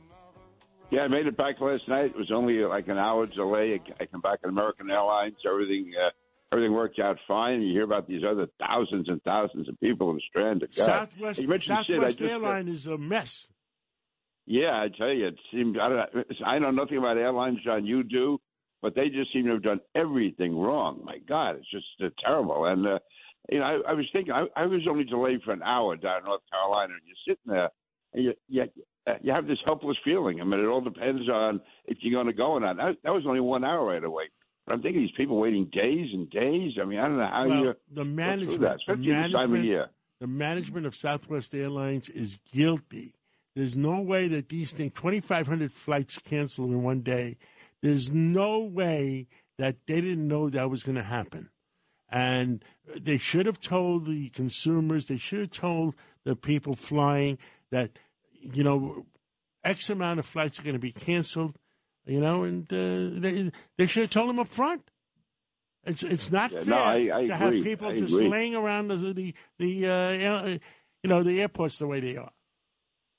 By the way, I was just texting Sid. I heard him on your show talking about the pipes bursting. My God, I'm like you, though, Curtis. I'm trying to think. Just imagine Sid going around trying to fix the pipes and the water flowing out. And God, it's Now that's Addison in Brooklyn, he took the pipe. He didn't listen to the Irish out there in the Irish Riviera. They He lived bought through a that. house- He bought a beach house that wasn't winterized. anyway, he's a great guy. I wish him well, and he promised me he's going to vote. He's going to root for Notre Dame in the Gator Bowl against South Carolina. So. Now, question, John has unleashed a monster. On Monday night, George Santos did his first interview, and the guy has not shut up since. Last night, I was on Jesse Waters before Tucker Carlson would come on, and they said Tulsi Gabbard is substituting. Tucker is away. And they told me, oh, yeah, George Santos is the guest. I said, oh, Maranamai, this guy is now like a Yenta. And she asked him one question, and he went on for 6 minutes. And I got to tell you, Peter King, he dug himself a political grave. What is wrong with this guy? He can't stop talking. No, listen, I'm no psychiatrist. He obviously has issues. I'm almost convinced that he believes his stuff when he's saying it. And you're right, he went on and on and on. And then he said, I'm not a criminal. I'm not this. It made no sense. And again, Curtis, listen, you and I have been around politics. I've been in it. You've been around it. John certainly has been in it and around it. And listen, people exaggerate. People say things that aren't always entirely true. And I'm not saying that's right, but that can be human nature. But this guy, everything about him, I mean, everything that we found out, like, for instance, now he's saying that he never said he was really Jewish. He was Jewish, whatever that means. Then they have a speech he made just 2 weeks ago when he said, I'm proud to be the third Republican Jew in the United States Congress. I mean, just everything is a lie. And, again, you and John were talking earlier about the cats and what should be done. Well, apparently he claimed an animal protection charity, and the IRS has no record of it. I mean, we can go from beginning to end. There's nothing he said has been true, and whoever's advising him to go on television, they say, go on, come clean, tell the whole story. The more the story he tells, the worse it sounds. Yeah, and also yesterday, he's walking out of a SUV to his sister's apartment in Elmhurst. Nobody knows this. Obviously, he must have tipped off the media. He walks in with 2 golden retrievers. He's got a bag from Hermes, a bag from Target, like he had just gone shopping. And you say to yourself, guy, this is not the time to be out and about as if you don't have a care in the world, walking around with your 2 golden retrievers, a bag from Hermes, which means you spent a lot of money, Target, and you're walking to your sister's house. How would they know you were going to your sister's house unless you let them know? He's loving every second of this. First of all, he had been saying he was living with his sister in Huntington. Who would have even thought it was Elmhurst? Elmhurst is not even part of that district. I'm convinced. So, again, it's just everything about him, whether he does it from day to day, nothing adds up. By the way, Tulsi Gabbard is a real talent. I work with her in Congress. She's very smart. I don't agree with her on everything, but she's first class. She's a military veteran, and I thought she really eviscerated George Santos. But it's all John's fault. He brought him on in the first place. Yep. Now, John, he created a monster. You're like Dr. Frankenstein. Remember, before that, he took the Code of Omerta. I'm not saying anything. I'll do it one time only next week. He did it exclusively on John's show. and now he's blinded by the lights and the microphones. He won't shut up. No, he's talking and talking. You're right. He said nothing. John got him to talk, and now now he can't stop. And he's just there's something wrong with the guy too. I mean, but that's no excuse. On the other hand, I still think he's going to be seated. He'll be sworn in, but then they're going to begin those investigations, and there's so much there. Usually, listen, Carol Maloney was a good member of Congress. They brought her up on ethics charges because she went to a charity event without paying for the ticket. I mean, or she accepted a ticket to a charity event. If they go after you for something like that, and as a good woman who was doing a good job, doing good work for a charity, and they nailed her for this ridiculous infraction. This guy, there's a list a mile long. Primarily, though, it's going to be on the funding. Where did the money come from? This guy had no money to his name just a few years ago. He's being evicted from his apartment in Sunnyside. And next thing you know, he's donating $750,000 to his campaign. Where did that money come from? And where did it start? And if you look at his financial disclosure forms, they say nothing. Nothing adds up. And he was involved in one firm that apparently was engaged in a Ponzi scheme. So where do you begin and end with this guy? Well, Zimmerman, his opponent, is screaming, "Oh, let's have a re-election." That's not going to happen. But I have a feeling, Peter King, that warming up in the bullpen, waiting for his moment to get back to that seat is Tom Suozzi, who lost in his primary against Kathy Hochul for governor. He's been in politics his whole life. I don't think he knows what to do in the private sector. I got to believe that he's thinking once they kick George Santos out, so George Santos leaves, I'm running for that seat again. Tom may want to run. I mean, you're right. He's been in and out of public life for the last 30 years, I guess. He's still a relatively young guy, and yet he was elected mayor back in late 80s, early 90s. And so, no, Tom is a very industrious guy, very ambitious guy. He's got a lot of talent, but I think Robert Zimmerman would like to make that rerun also. And listen, I've known Robert Zimmerman for 40 years. He's a good guy. In fact, in his campaign, I pretty much stayed out. I gave a one-line endorsement to Santos because I just felt there was something fluky. I didn't know exactly all of it, but I heard a few stories here and there. I've never said a bad word about Robert Zimmerman. But for an advertising executive, Robert says he knew all this about Zimmerman. He got it out, but people weren't listening. The only way he could have gotten it out, if he had spent the last 2 weeks of the campaign doing television ad after television ad, bringing out all this against Santos, rather than talking about Donald Trump and abortion. There was a failure in the system. There was a failure in the system. The candidates failed to expose it. The media failed to expose it. The RNC and the DNC or whoever is responsible failed to expose it. It was a failure in the system. Yeah, and what Robert should have done, though, he claims he had all this information.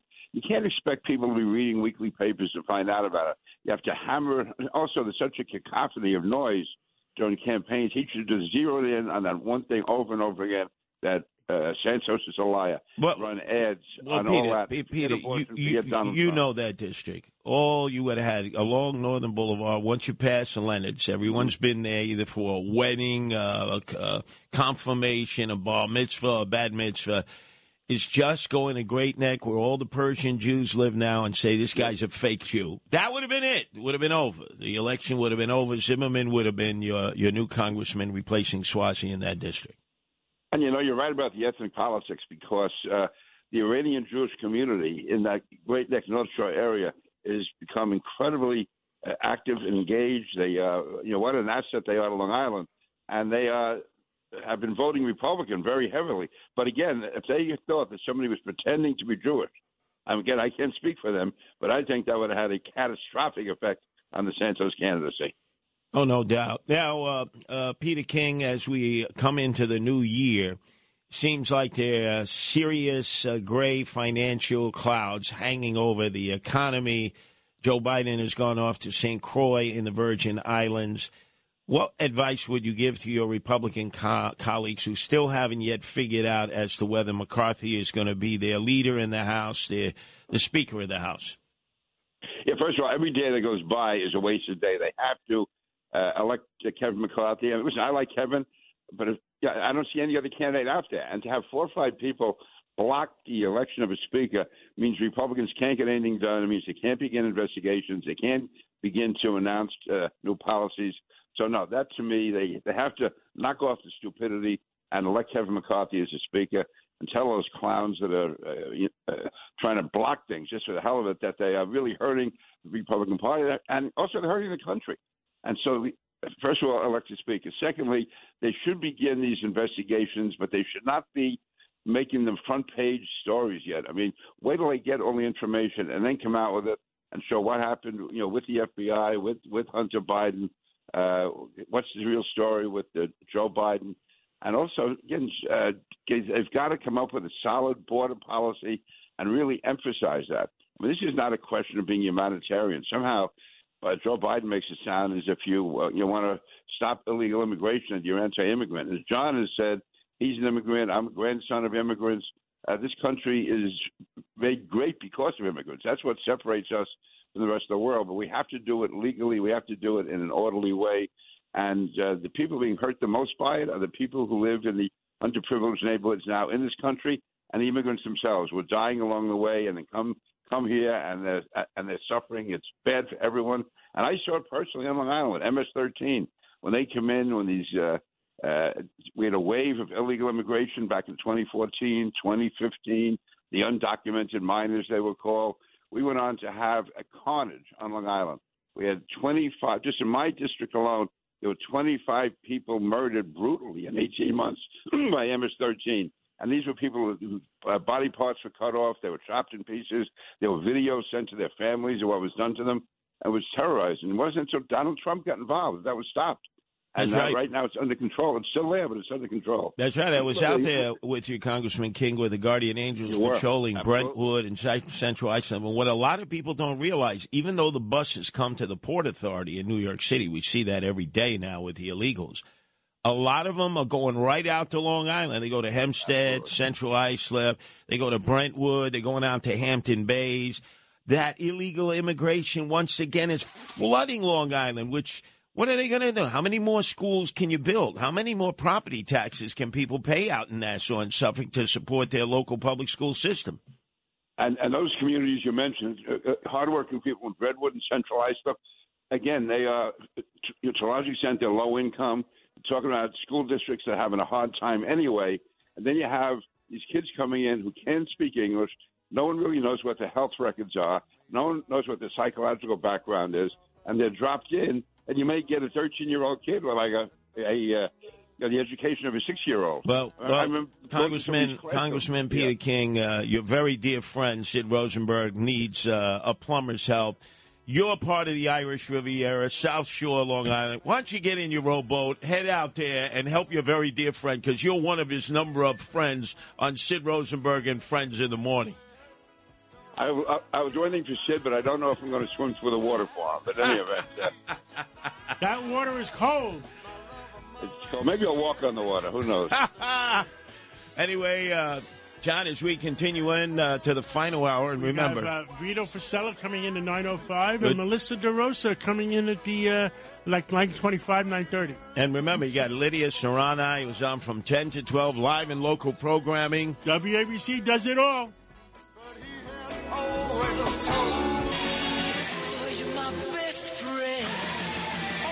This is Sid and Friends in the Morning.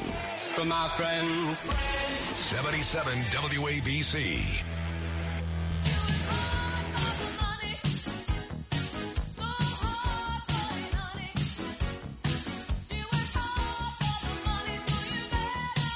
Taking you back to the days of disco, John. Put on those dancing shoes.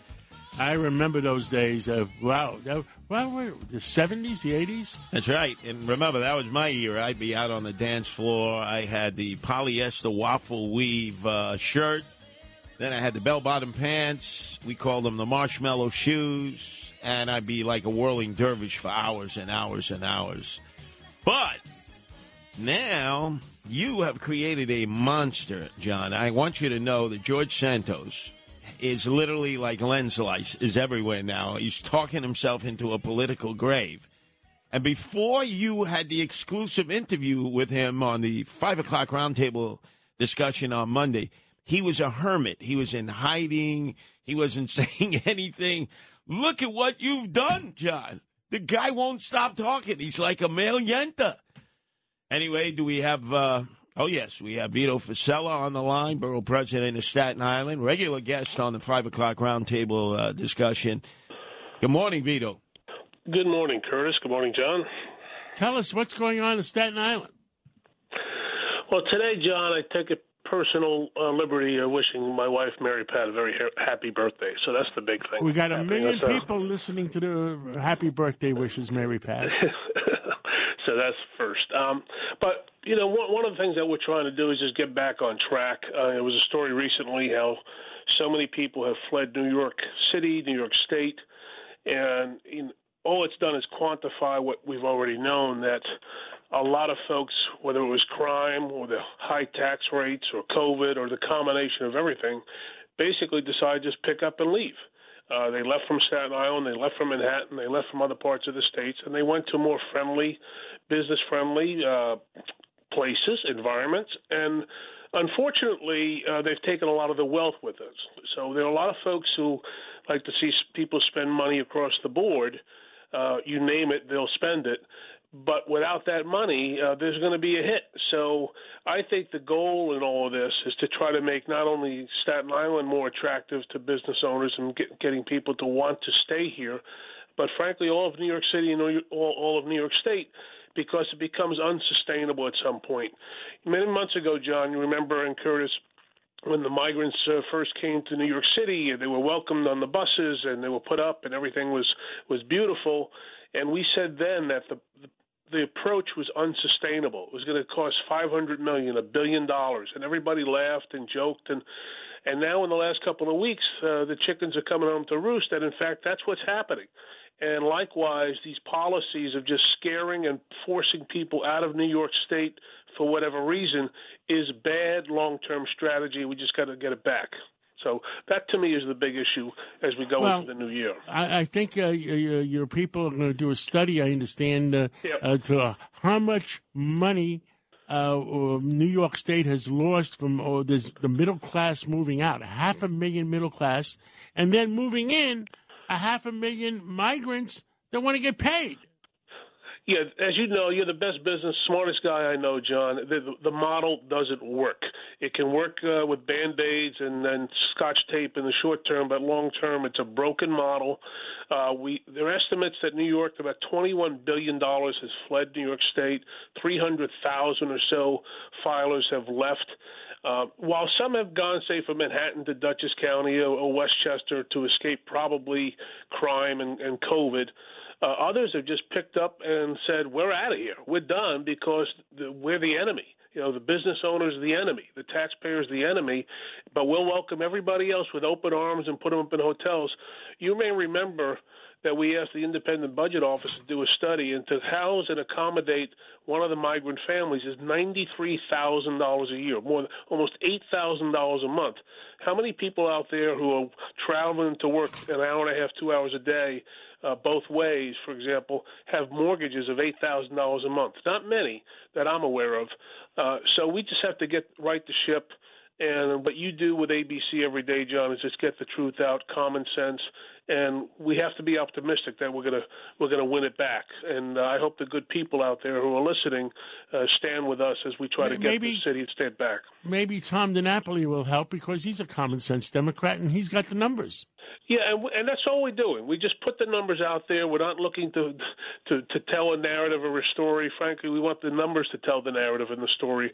And we're going to be reaching out to anybody and everybody who can help us just put the numbers on a paper so ordinary common sense individuals can take a look and say, okay, how are we going to get this city and state back on track? Now, Borough President Vito Fossella, Staten Island, you appeared with John last week on the 5 o'clock roundtable discussion, as you often do. You had a press conference in Staten Island with veterans who live on Staten Island, and you talked about the fact how active military personnel cannot make ends meet, and yet we're providing the illegal aliens with all kinds of amenities, swag bags, Obama phones. How bad is it? Well, yeah, thank you, Curtis, for picking that up last week. I appreciate it. Yeah, it was one of these dichotomies that stares you right and smack in the face. Here we are, not to beat a dead horse, but we're helping folks who've come here, many illegally, putting them up in hotels and feeding them, and I get it. I don't think it's a good policy. Meanwhile, you have active military personnel. In Staten Island, we have Fort Wadsworth. Coast Guard is based there. You have Fort Hamilton, Army's based there. These young families, almost 200 of them, for example, can't afford basic necessities. So they have a food pantry on the base at Fort Wadsworth that collects, among other, canned foods or dry goods. But they also, 45 infants need diapers and wipes. These young people can't even afford to buy them because their salaries are so low. So we sponsored a drive to encourage people to donate those things. So here you have people defending their lives for this country, can't afford diapers, and if you come across the border, we put you up in a hotel and we house you indefinitely. It doesn't make any sense. It makes zero sense. Yep. Well, that's the policies that are in place, and that's what we try to do, John and Curtis. We try to highlight them and encourage and get people to pay attention, hopefully, so that we can change the course, change the policies, and put common sense at the middle of the discussion, not in some drawer on the side. Well, I remember Borough President Fusillo. I think you were in City Council at that time. When the Democrats moved to remove the naval base at Stapleton in Staten Island, which was a great base. Naval personnel would come in, all kinds of ships would come in. It provided a layer of protection for our city because we're always target number one of the terrorists. And the Democrats told them, sorry, see you later, bye-bye. They basically kicked them out. Oh, well, they fought him tooth and nail. That was when Ronald Reagan was first elected, he talked about expanding the Navy, encouraging a buildup of our military, and one of the locations was in New York Harbor on Staten Island. So you're 100% right. And they fought that effort from day one, and despite all that, they finally put one there only to be closed because they weren't welcomed. And ironically, here we are almost 40 years later, practically 30-something years later, it's still vacant. There's a portion of it's been developed, but most of it's vacant, and that's the attitude of get the military out of here. The people who want to defend their lives and defend our freedoms and support our liberties, they're the ones who are unwelcomed. They're the ones we want to push out.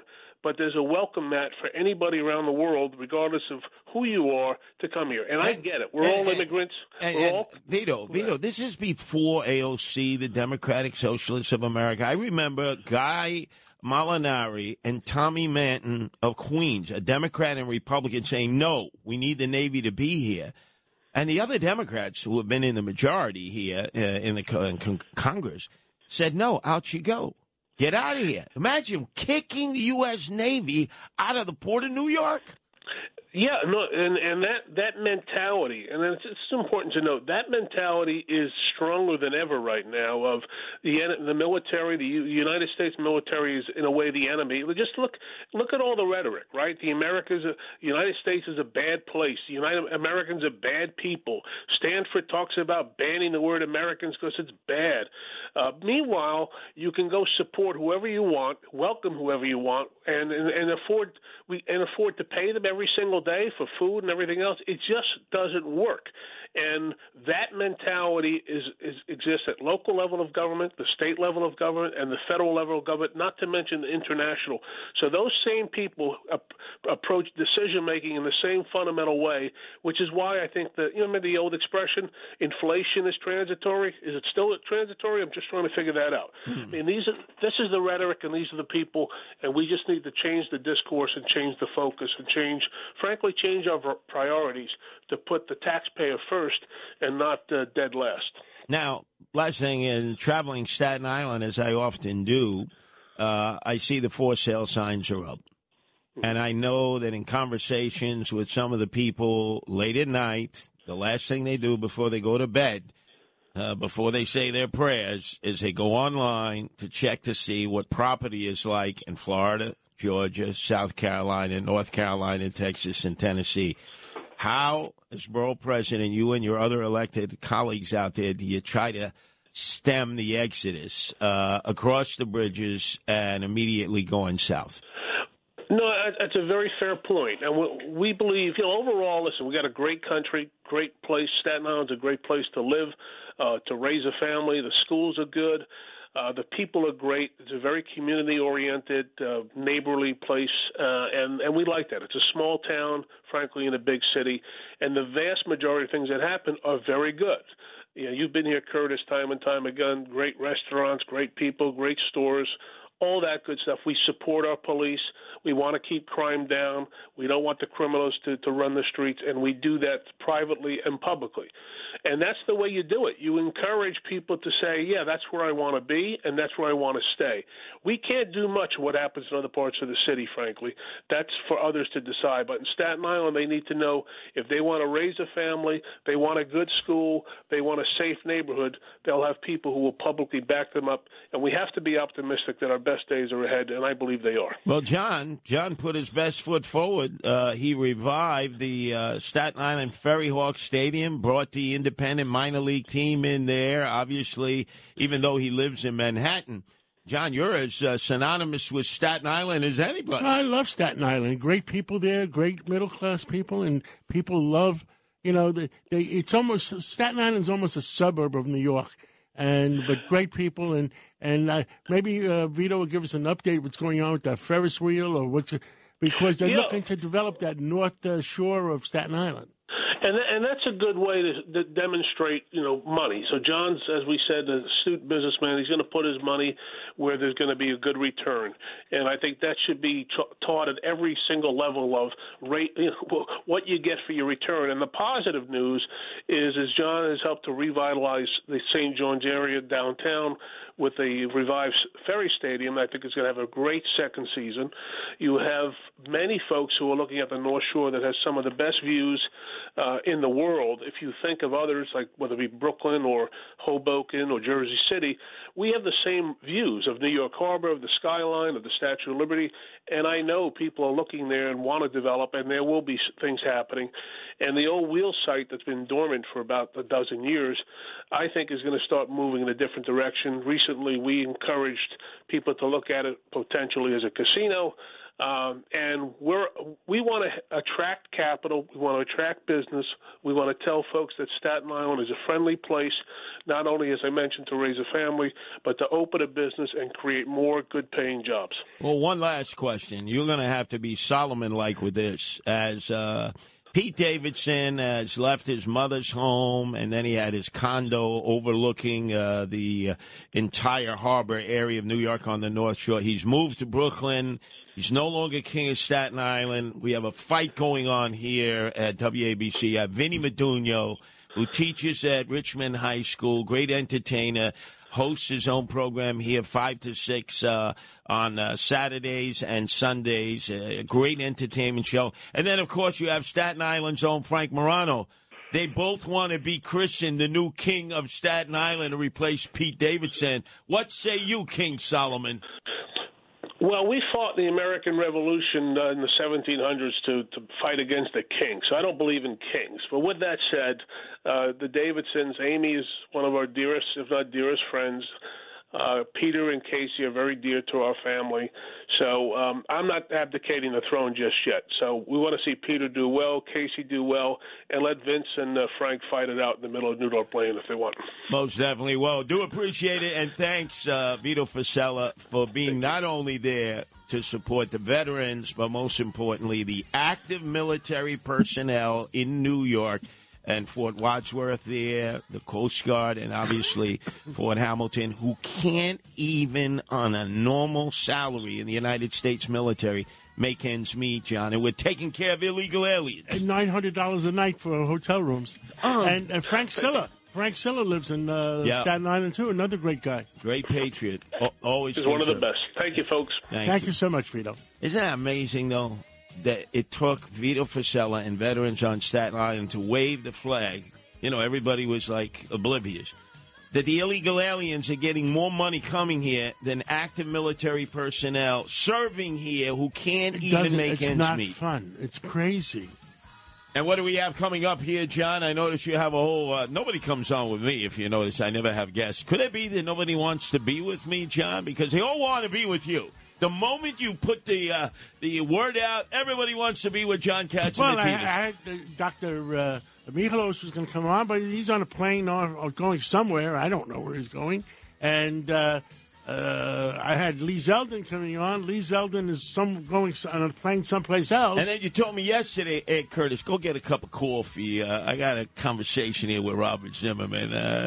Go out, get breakfast. I think he was scared of you. Even though I'm saying George Santos should not be seated in Congress.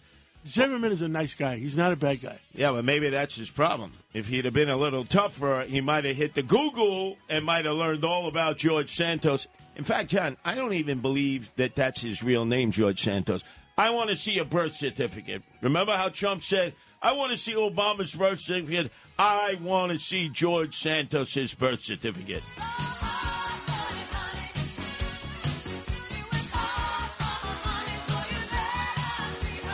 Sid and Friends in the morning. 77 WABC. You know, he is the owner of this station. He is a great talk show host, and he produces in between segments. I'm the booker, too. Yeah, you're like... I book, yes. I mean, they flock to you. They flock to you. Who do we have on now? Today we have Melissa DeRosa, one smart lady. She was secretary to Governor Cuomo. And secretary doesn't mean it's like chief of staff. I mean, so she knows everything that goes on in the city, in the state. She knew what was going on. Melissa, welcome this morning to the Sid and Friends show. Thanks for having me. Now, there's so many things going on in New York State. I love your updates because you have your ear to the ground. You know what the heck is going on. And you mentioned to me this morning that you think in the election of that common sense judge for appeals that it's going to be shot down and Governor Hochul is going to get shot? Well, you know, it's funny. I read in the Times-Union this morning, and so then I sort of hopped on the horn because old habits die hard, and I made a couple of calls to people and then connected to the Senate to see what was really going on. And the Times-Union reported, which I think they should have made the headline of their story, they sort of buried their own lead, but that currently the whip count is 15 to 20 Democratic votes against. And I just spoke to somebody who said that number is actually up to 21. So they could only lose 11 Democrats before needing Republican votes, and it sounds like they could have lost as many as 21. So, you know, Kathy Hochul may end up being the first governor in history to lose a Court of Appeals nomination, which is incredible. And I think a really bad sign in terms of political and governing strength going into next year, if that's true. And that means she picked, of the 7 people that they recommended, she picked the one judge from Suffolk County that has some common sense. And the Assembly and the Senate is going to shoot him down? So the Assembly actually has no role in this. It's purely Senate confirmation. And, you know, she, I think, believed this was going to be a historic choice because he is Hispanic and he would have been the first Hispanic chief judge of the Court of Appeals, and that's true. But in doing that, you know, it was a little bit of one-dimensional chess. She didn't see the whole board. She didn't, you know, I think properly appreciate, number one, how much backlash there was going to be from the far left of the party because, you know, they really wanted a public defender. They didn't want a former prosecutor. They didn't want somebody who they viewed as being more moderate, you know, particularly after Janet DeFiore. They wanted someone who was, you know, a far left progressive. And, you know, I think she sort of approached it in a more apolitical way, which I think is responsible, but, you know, she sort of misjudged the politics of what she was dealing with, or if she was going to do that, she needed to make sure that she either cut a deal or had everyone else locked up. But then labor swooped in, and the AFL-CIO and 1199, 32BJ, CWA all came out resoundingly saying, you know, you can't possibly confirm this person because of a specific decision he had made, allowing for a union leader to be held liable for defamation in their personal capacity, which, you know, very much upset them. And so all of a sudden you had the swift rejection from labor. And when that happened, you start to lose the moderate members because now you're not just talking about the far left, you're talking about the moderate wing. And so, she botched it. The rollout wasn't done properly. I'm not convinced they knew about this decision because if they did, then, they really needed to do their homework on the front end with the labor movement and cut a deal or give them some assurances or frankly say if there's a law that needs to be changed on that, we'll change the law. And, it's a real debacle. Wow. Curtis, you had a comment? Oh, yeah. To Buffalo, Melissa, I remember all during the years when Andrew Cuomo was governor, even in New Rochelle during the lockdown and pandemic of March of 2020, when that was a hot zone, he would immediately activate the National Guard. Storms, floods, snow. In this case, it didn't seem that the National Guard was activated until it was too late. What should have been the procedures, knowing that this 28 people died in Buffalo? Even more, 31 now, John. 31. The body count keeps going up. What should have been the process of activating the Guard and preparing for this storm? When you're dealing with a storm, and every storm is different, and there's no one is ever perfect when you're dealing with these. So let me start by saying that. But in this particular storm, they had 5 days' notice.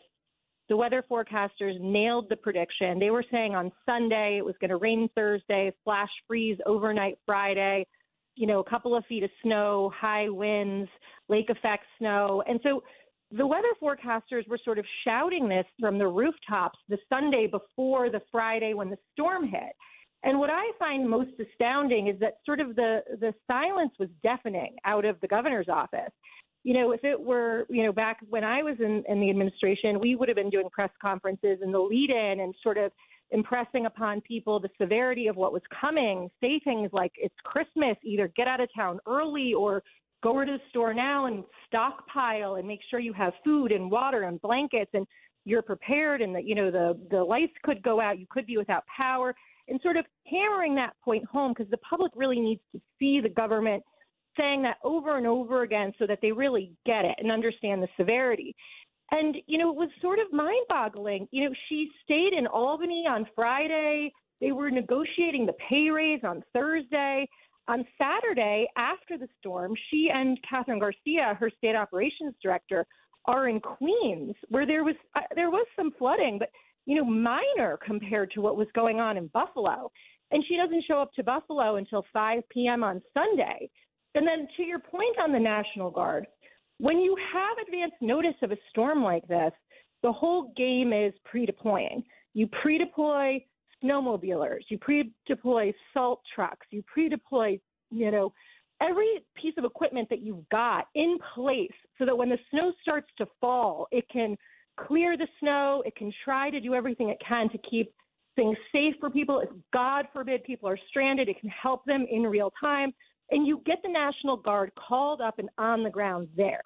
And I saw a statement from her head of emergency services in the Post last night, that said, it wouldn't have mattered. And the Guard does things like brings water to medics after the fact and deals with mortality issues. And, that's just not true. I mean, I did one quick Google search and found in 2019 a storm of much less severity. Governor Cuomo had called up 450 members of the National Guard preemptively to be in place to deal with potential need of road closure enforcement, clearing snow, and helping stranded drivers. So, it feels to me by watching this, and again, it's not fair because I'm not in the room, but having lived through many of these storms and sort of seeing this play out, like a lot of this was mishandled, and I think they've got to take a good hard look at what happened here and what didn't happen because there's going to be another storm.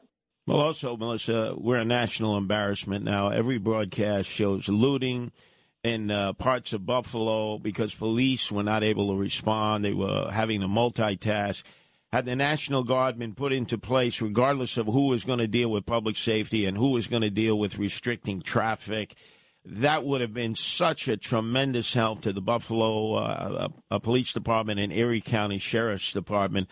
So possibly this looting would not have taken place. I think a show of force is always helpful as a deterrent, Curtis. I think that, it's not just the National Guard. It's also, when we were dealing things like with the George Floyd protests that turned violence in 2020, we also dispatched a large number of state police to help with show of force. There's a lot you can do in terms of getting boots on the ground, uniform boots on the ground to help deter these kinds of situations. And so, again, I think that, look, this isn't her first one. She was our lieutenant governor for 7 years. She didn't really play a substantive role, but she was there. So, I'm not sure why, this all sort of looks like it went so sideways. But I really hope that, they take the time to look at what happened here so that it doesn't happen again. Because, sometimes you don't have advance notice and sometimes the forecasts are wrong. But when they're not, you've got to get it right. Let me ask you one last question, Melissa, and Happy New Year. If the state Senate screws Hochul and vetoes that judge, does that mean she could veto the pay raise, or did she sign off on that already? She had preemptively made public statements saying that the legislature deserved a pay increase and that she was going to support it. Now, I'm hearing that a little bit behind the scenes there is some jockeying about, if you don't do the judge, you might not get the pay raise. But at the same time, the judge appointment belongs to the state Senate, not to the Assembly. So I'm sure that Speaker Heastie would say, this has nothing to do with us, and you gave us your word, and we have a deal. And, I'm sure the state Senate is going to say you sent up a judge that, is unpalatable to labor. So what do you expect from us? And also, this wasn't your deal on the front end. So are you going to really try to retrade and make a deal on the back end? It was just completely botched. But to your question, John, of course she can. I just, don't believe that she will. I think that would be a declaration of war with the legislature, and I don't see that from this governor. Well, thank you so much, Melissa DeRosa, and thank you for everything you've done for our state and continue to speak out for our state. God bless you, and God bless America. Thank you so much. Thanks for having me, guys. Bye.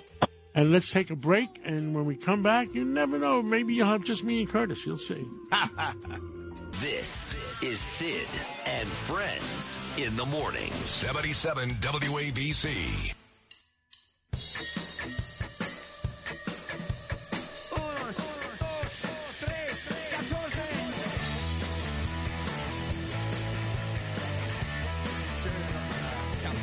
Well, we're back. I don't like this music, so I come back faster. This is a little Vertigo from what? U2. A little U2 Vertigo. With us right now is one of the founding. His family is part of the founding families of Buffalo. Bert Flickinger, the Flickinger family, and wants to give us an update. And I know, Curtis, you're upset about what's going on in Buffalo. Bert, what the heck is going on in Buffalo? Is it getting cleaned up a little bit? A little bit, John, but to your credit with Curtis and Melissa DeRosa, the planning for the storm was just pathetic. There's a rule up there called the 7 Ps, proper prior planning prevents particularly or piss poor performance, and that's what it was. This storm was well known 7 days in advance, and Governor Hugh Carey, before the blizzard of 77, had the Army Corps of Engineering in from Fort Bragg, thousands of National Guard troops, Army, Navy, Marines, worked with my father to plow all the roads from all the food warehouses to the food stores and have 1,000 snowmobile fleets to pass prescription medicine and critical food through the windows of second and third story house attics, ATT, ICS, to keep people fed and get emergency supplies. And the blizzard of 77, the casualty count was tragic, but in the 20s. We've got 33 dead and the count's climbing. And it's all because the governor didn't even bother to read her own playbook, because in the Buffalo Bills New England Patriots playoff game a year ago, she had no state troopers directing traffic to go from the stadium to her home on the waterfront. A few miles took 4 hours, and kids were freezing in their cars with their parents. And she had a dress rehearsal a year ago and took no corrective action, no continual improvement. And, John, what you and Curtis do, you, Margot, Curtis, and Nancy are like Teddy Roosevelt's Rough Riders. Well, Bert, addressing all the problems that nobody else has reported, and thank you. In the early 80s, the Polish community at the Polish market on Broadway, I remember it like it was yesterday, 999 Broadway off of Fillmore. Huge Polish gathering. Now a shell of itself. I had brought Nancy, who was all Polish back there. It made me want to cry. But I remember how cold it was. And one day in the 80s, the snow, typical snowfall, we were stuck in a retail establishment. That was our headquarters. We had to break up the desk, the cabinet, put it in the stove, the old stove, potbelly stove to keep warm, or we would have gotten frostbite. People forget how cold it gets in Buffalo, those winds off Lake Erie, and the snow, the ice, and the sleet. And Curtis, you're right. John and Margot's great friend, Joey Potts and Pans DeCama, when he went up to work for Fabergé in Buffalo, his nostrils froze to death, and he left because he thought he wouldn't survive. And your knowledge of history is just breathtaking. 999 Broadway, home of Statler's, Cookie Gilchrist's favorite department store, and next to Krzyzewski's Bakery on Paderewski Drive, right near Waltz Avenue and the train station. Great history. My sister Catherine Schweitzer's trying to restore the train station and all the Frank Lloyd Wright architecture, which is transformational in the city, but have gotten surprisingly little money from federal government, despite the seniority of the staff. And Buffalo's been, like you and John described, Curtis, as a population drain for decades, and they have a great medical corridor with the Jacobs Medical Institute for Innovation and Engineering downtown, which gets no funding, and it's the only area of creating jobs for neural and vascular surgery and innovation, invention, and engineering. And Boston Medical Corridor gets all the money, but Buffalo doesn't. And Curtis, your and Nancy's Polish heritage is great in Buffalo because, as you guys know better than I do, after Warsaw and Chicago, there are more great Polish people in Buffalo than any other city in the world. They all fled to Cheektowaga, Tonawanda, Amherst, Lockport. They're all in the suburbs. By the way, no looting in the suburbs, John. Not a loaf of bread, not a container of milk stolen in the suburbs. All in the inner city, and all of that could have been prevented. All of that could have been prevented. Great. Curtis is completely correct, John. Butch Castellani, who's Wine Merchant of the Year, owns a store in Cheektowaga and gets extorted every day by criminals to open his store. But the Cheektowaga PD's there in a matter of minutes, and they lock them up, and if they have to lock them up every day, they do it, but they maintain public safety. And it's a different deal in the city than it is in Cheektowaga. And Curtis, your knowledge of world history, national history, and regional history is just breathtaking. And along with John, just so impressive and such a great listen, whether it's midnight to 6 a.m. or every day at 12:15 or in between shots on Sunday and weekends. You should syndicate nationally and internationally because you'd have a Bob Grant and you hear it? You hear that, John? You hear that, John? Well, for those of you who don't know, Bert Flickinger's family had the largest wholesale grocer in Buffalo. They were the stable business in Buffalo. Tell us about your father's company. John, they came out of orphanages. They didn't know their last name was Flickinger. Their mother's 13th birth to the twins, she tragically died, raised by Bert Prentice, who started them in their first food stand when they were 21, and they were A&P tried to put them out of business illegally, and then what happened, and Curtis knows this story well. They formed the co-op movement and founded Red and White and IGA over 10,000 stores and collateralize their inventory to give store managers upfront money to own and operate his or her own store and continue on into chains. So they started retail franchising in the co-op movement. Revco, Trader Joe's, relatives started Woolworths, but all out of orphanages based on the golden rule: do unto others as one would have done unto himself or herself. And in the backbone, John, and this is no hyperbole, the backbone was the great Polish people who came in the 1800s and during the 30s from Germany. Tremendous intelligence, tremendous professional and personal work ethic, supporting Father Baker in the Our Lady of Victory Basilica, one of the most beautiful anywhere in the world, in South Buffalo and Lackawanna, and the Botanical Well, Garden. me and you are going to be in Buffalo January 10th. Yes, sir. Want to get you together with my sister, because she's in charge of historic and business development there, and ideally, if Curtis and Nancy could go up too, please, with their knowledge of the history. I'd love Nancy and Curtis to meet with my sister, because Who are we supposed to be speaking? Who are we supposed to be speaking in front of? Is it D'Uval or at the Buffalo Club or? Oh yeah, the Buffalo Club where you were last time with and the Paul Chamber Bauer. of Commerce or something. Yes, yeah. Badly needed. But on a more practical matter, every morning I go out for simple scrambled eggs. I can't eat. I had chronic Crohn's disease. I just plate scrambled eggs. It's like extortionary. And I realize the price of eggs have gone up.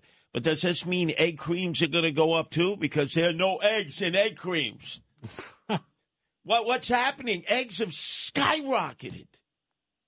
Curtis, you and John have been calling it for the country from the beginning, and you're absolutely right. Prices are high, and they're going higher because the corporate greed from the food and beverage big brand companies is insatiable. And even though the prices of grains are coming down and eggs will come down during the new crop year. Bert, give us your projection of food prices. That's Bert's specialty.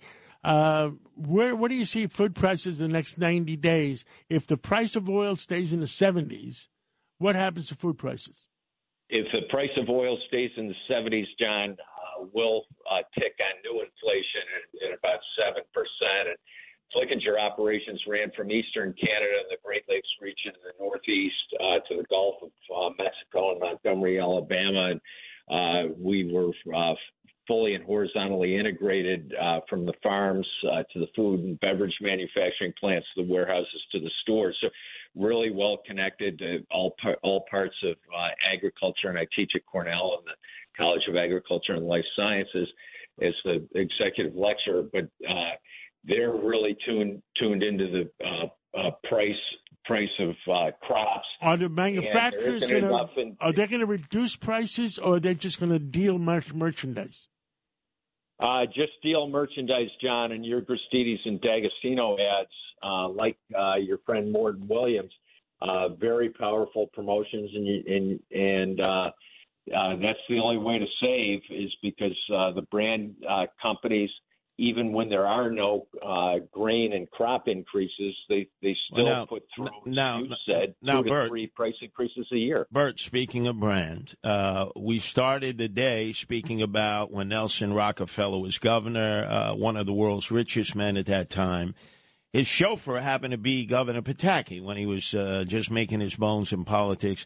And he said the governor, whether he was staying at one of the luxurious hotels back then in the late 60s or 70s in downtown Buffalo or anywhere in the state, would order 2 things, a bottle of Dubonnet and a package of Oreo cookies. I want to know, what the hell happened to the price of Oreo cookies? You got to take a payday loan, a reverse mortgage to get a simple bag of Oreo cookies. Curtis, you're so right. This is like Philadelphia, Mississippi, where you have to take out a payday loan to pay for over $7 for less than 2 dozen Oreo cookies in one small container. Outrageous, and it's great you called it out. Well, it's interesting that one of the world's richest men at that time only had one simple ask when he stayed at a hotel in the state, John. A bottle of Dubonnet that you would see a wino out in the street drinking, and a package of Oreo cookies. The world's richest guy at the time, Nelson Rockefeller. Cindy Adams demands Malamars and animal crackers. Yeah, I know the one thing from Rockefeller to the Cuomos, the New York State Thruway, you could drive from California to Pennsylvania and not pay a dime in tolls. And the New York City Thruway is the biggest tolls, and it's still a 2-lane road for one of the most populous states in the country, and just outrageous. And the plowing when I was going towards Buffalo on Friday. The plowing, the governor, to Curtis and your and Melissa DeRosa's great points, the plows were parked on the side of the road, Utica, Rome, New York, Schenectady, Vernon, Syracuse, and not even plowing and treating the roads. And I survived a Hangman's surfer's break. We're out of time. Out of time. God We're out bless. of time. Thank you, and have a you, great your day. families, and the McGurks, and everyone for a blessed 2023. Thank you so much, Bert. And, By the way, John, and, you sure they're going to dig out Buffalo by January I don't know if 10th they're when gonna you're dig it supposed out. to be up there? Yeah, the airport might be still closed. You never know. But what are we going to do? Stay tuned for Lydia Serrani between 10 and 12. Then again, Curtis at 12 to 1. That's right. And all live and local then here. me at 5 and 6. And WABC is here for you all day. Thank Live you and so local programming as and John what do we is do dictating. tomorrow? Me and Curtis will be back tomorrow. What do we do tomorrow? Don't worry, there's so much. You, the producer, you have more contacts than Swifty Lazar had years ago, the #1 impresario. In a city. If you had an accident, trust Gabo Law, personal injury and medical malpractice attorneys with decades of experience who will provide the attention you deserve and deliver the best possible results in the shortest amount of time. Gabo Law has recovered millions for their clients, and they will be able to help you. But don't take our word for it. Read their 5-star reviews from former clients on Google, Avo, and Facebook. Call Gabo Law today, 800-560-0214 for a free consultation, or email them at info@gabolaw.com. That's GABO law.com. Gabo Law, where winning is no accident.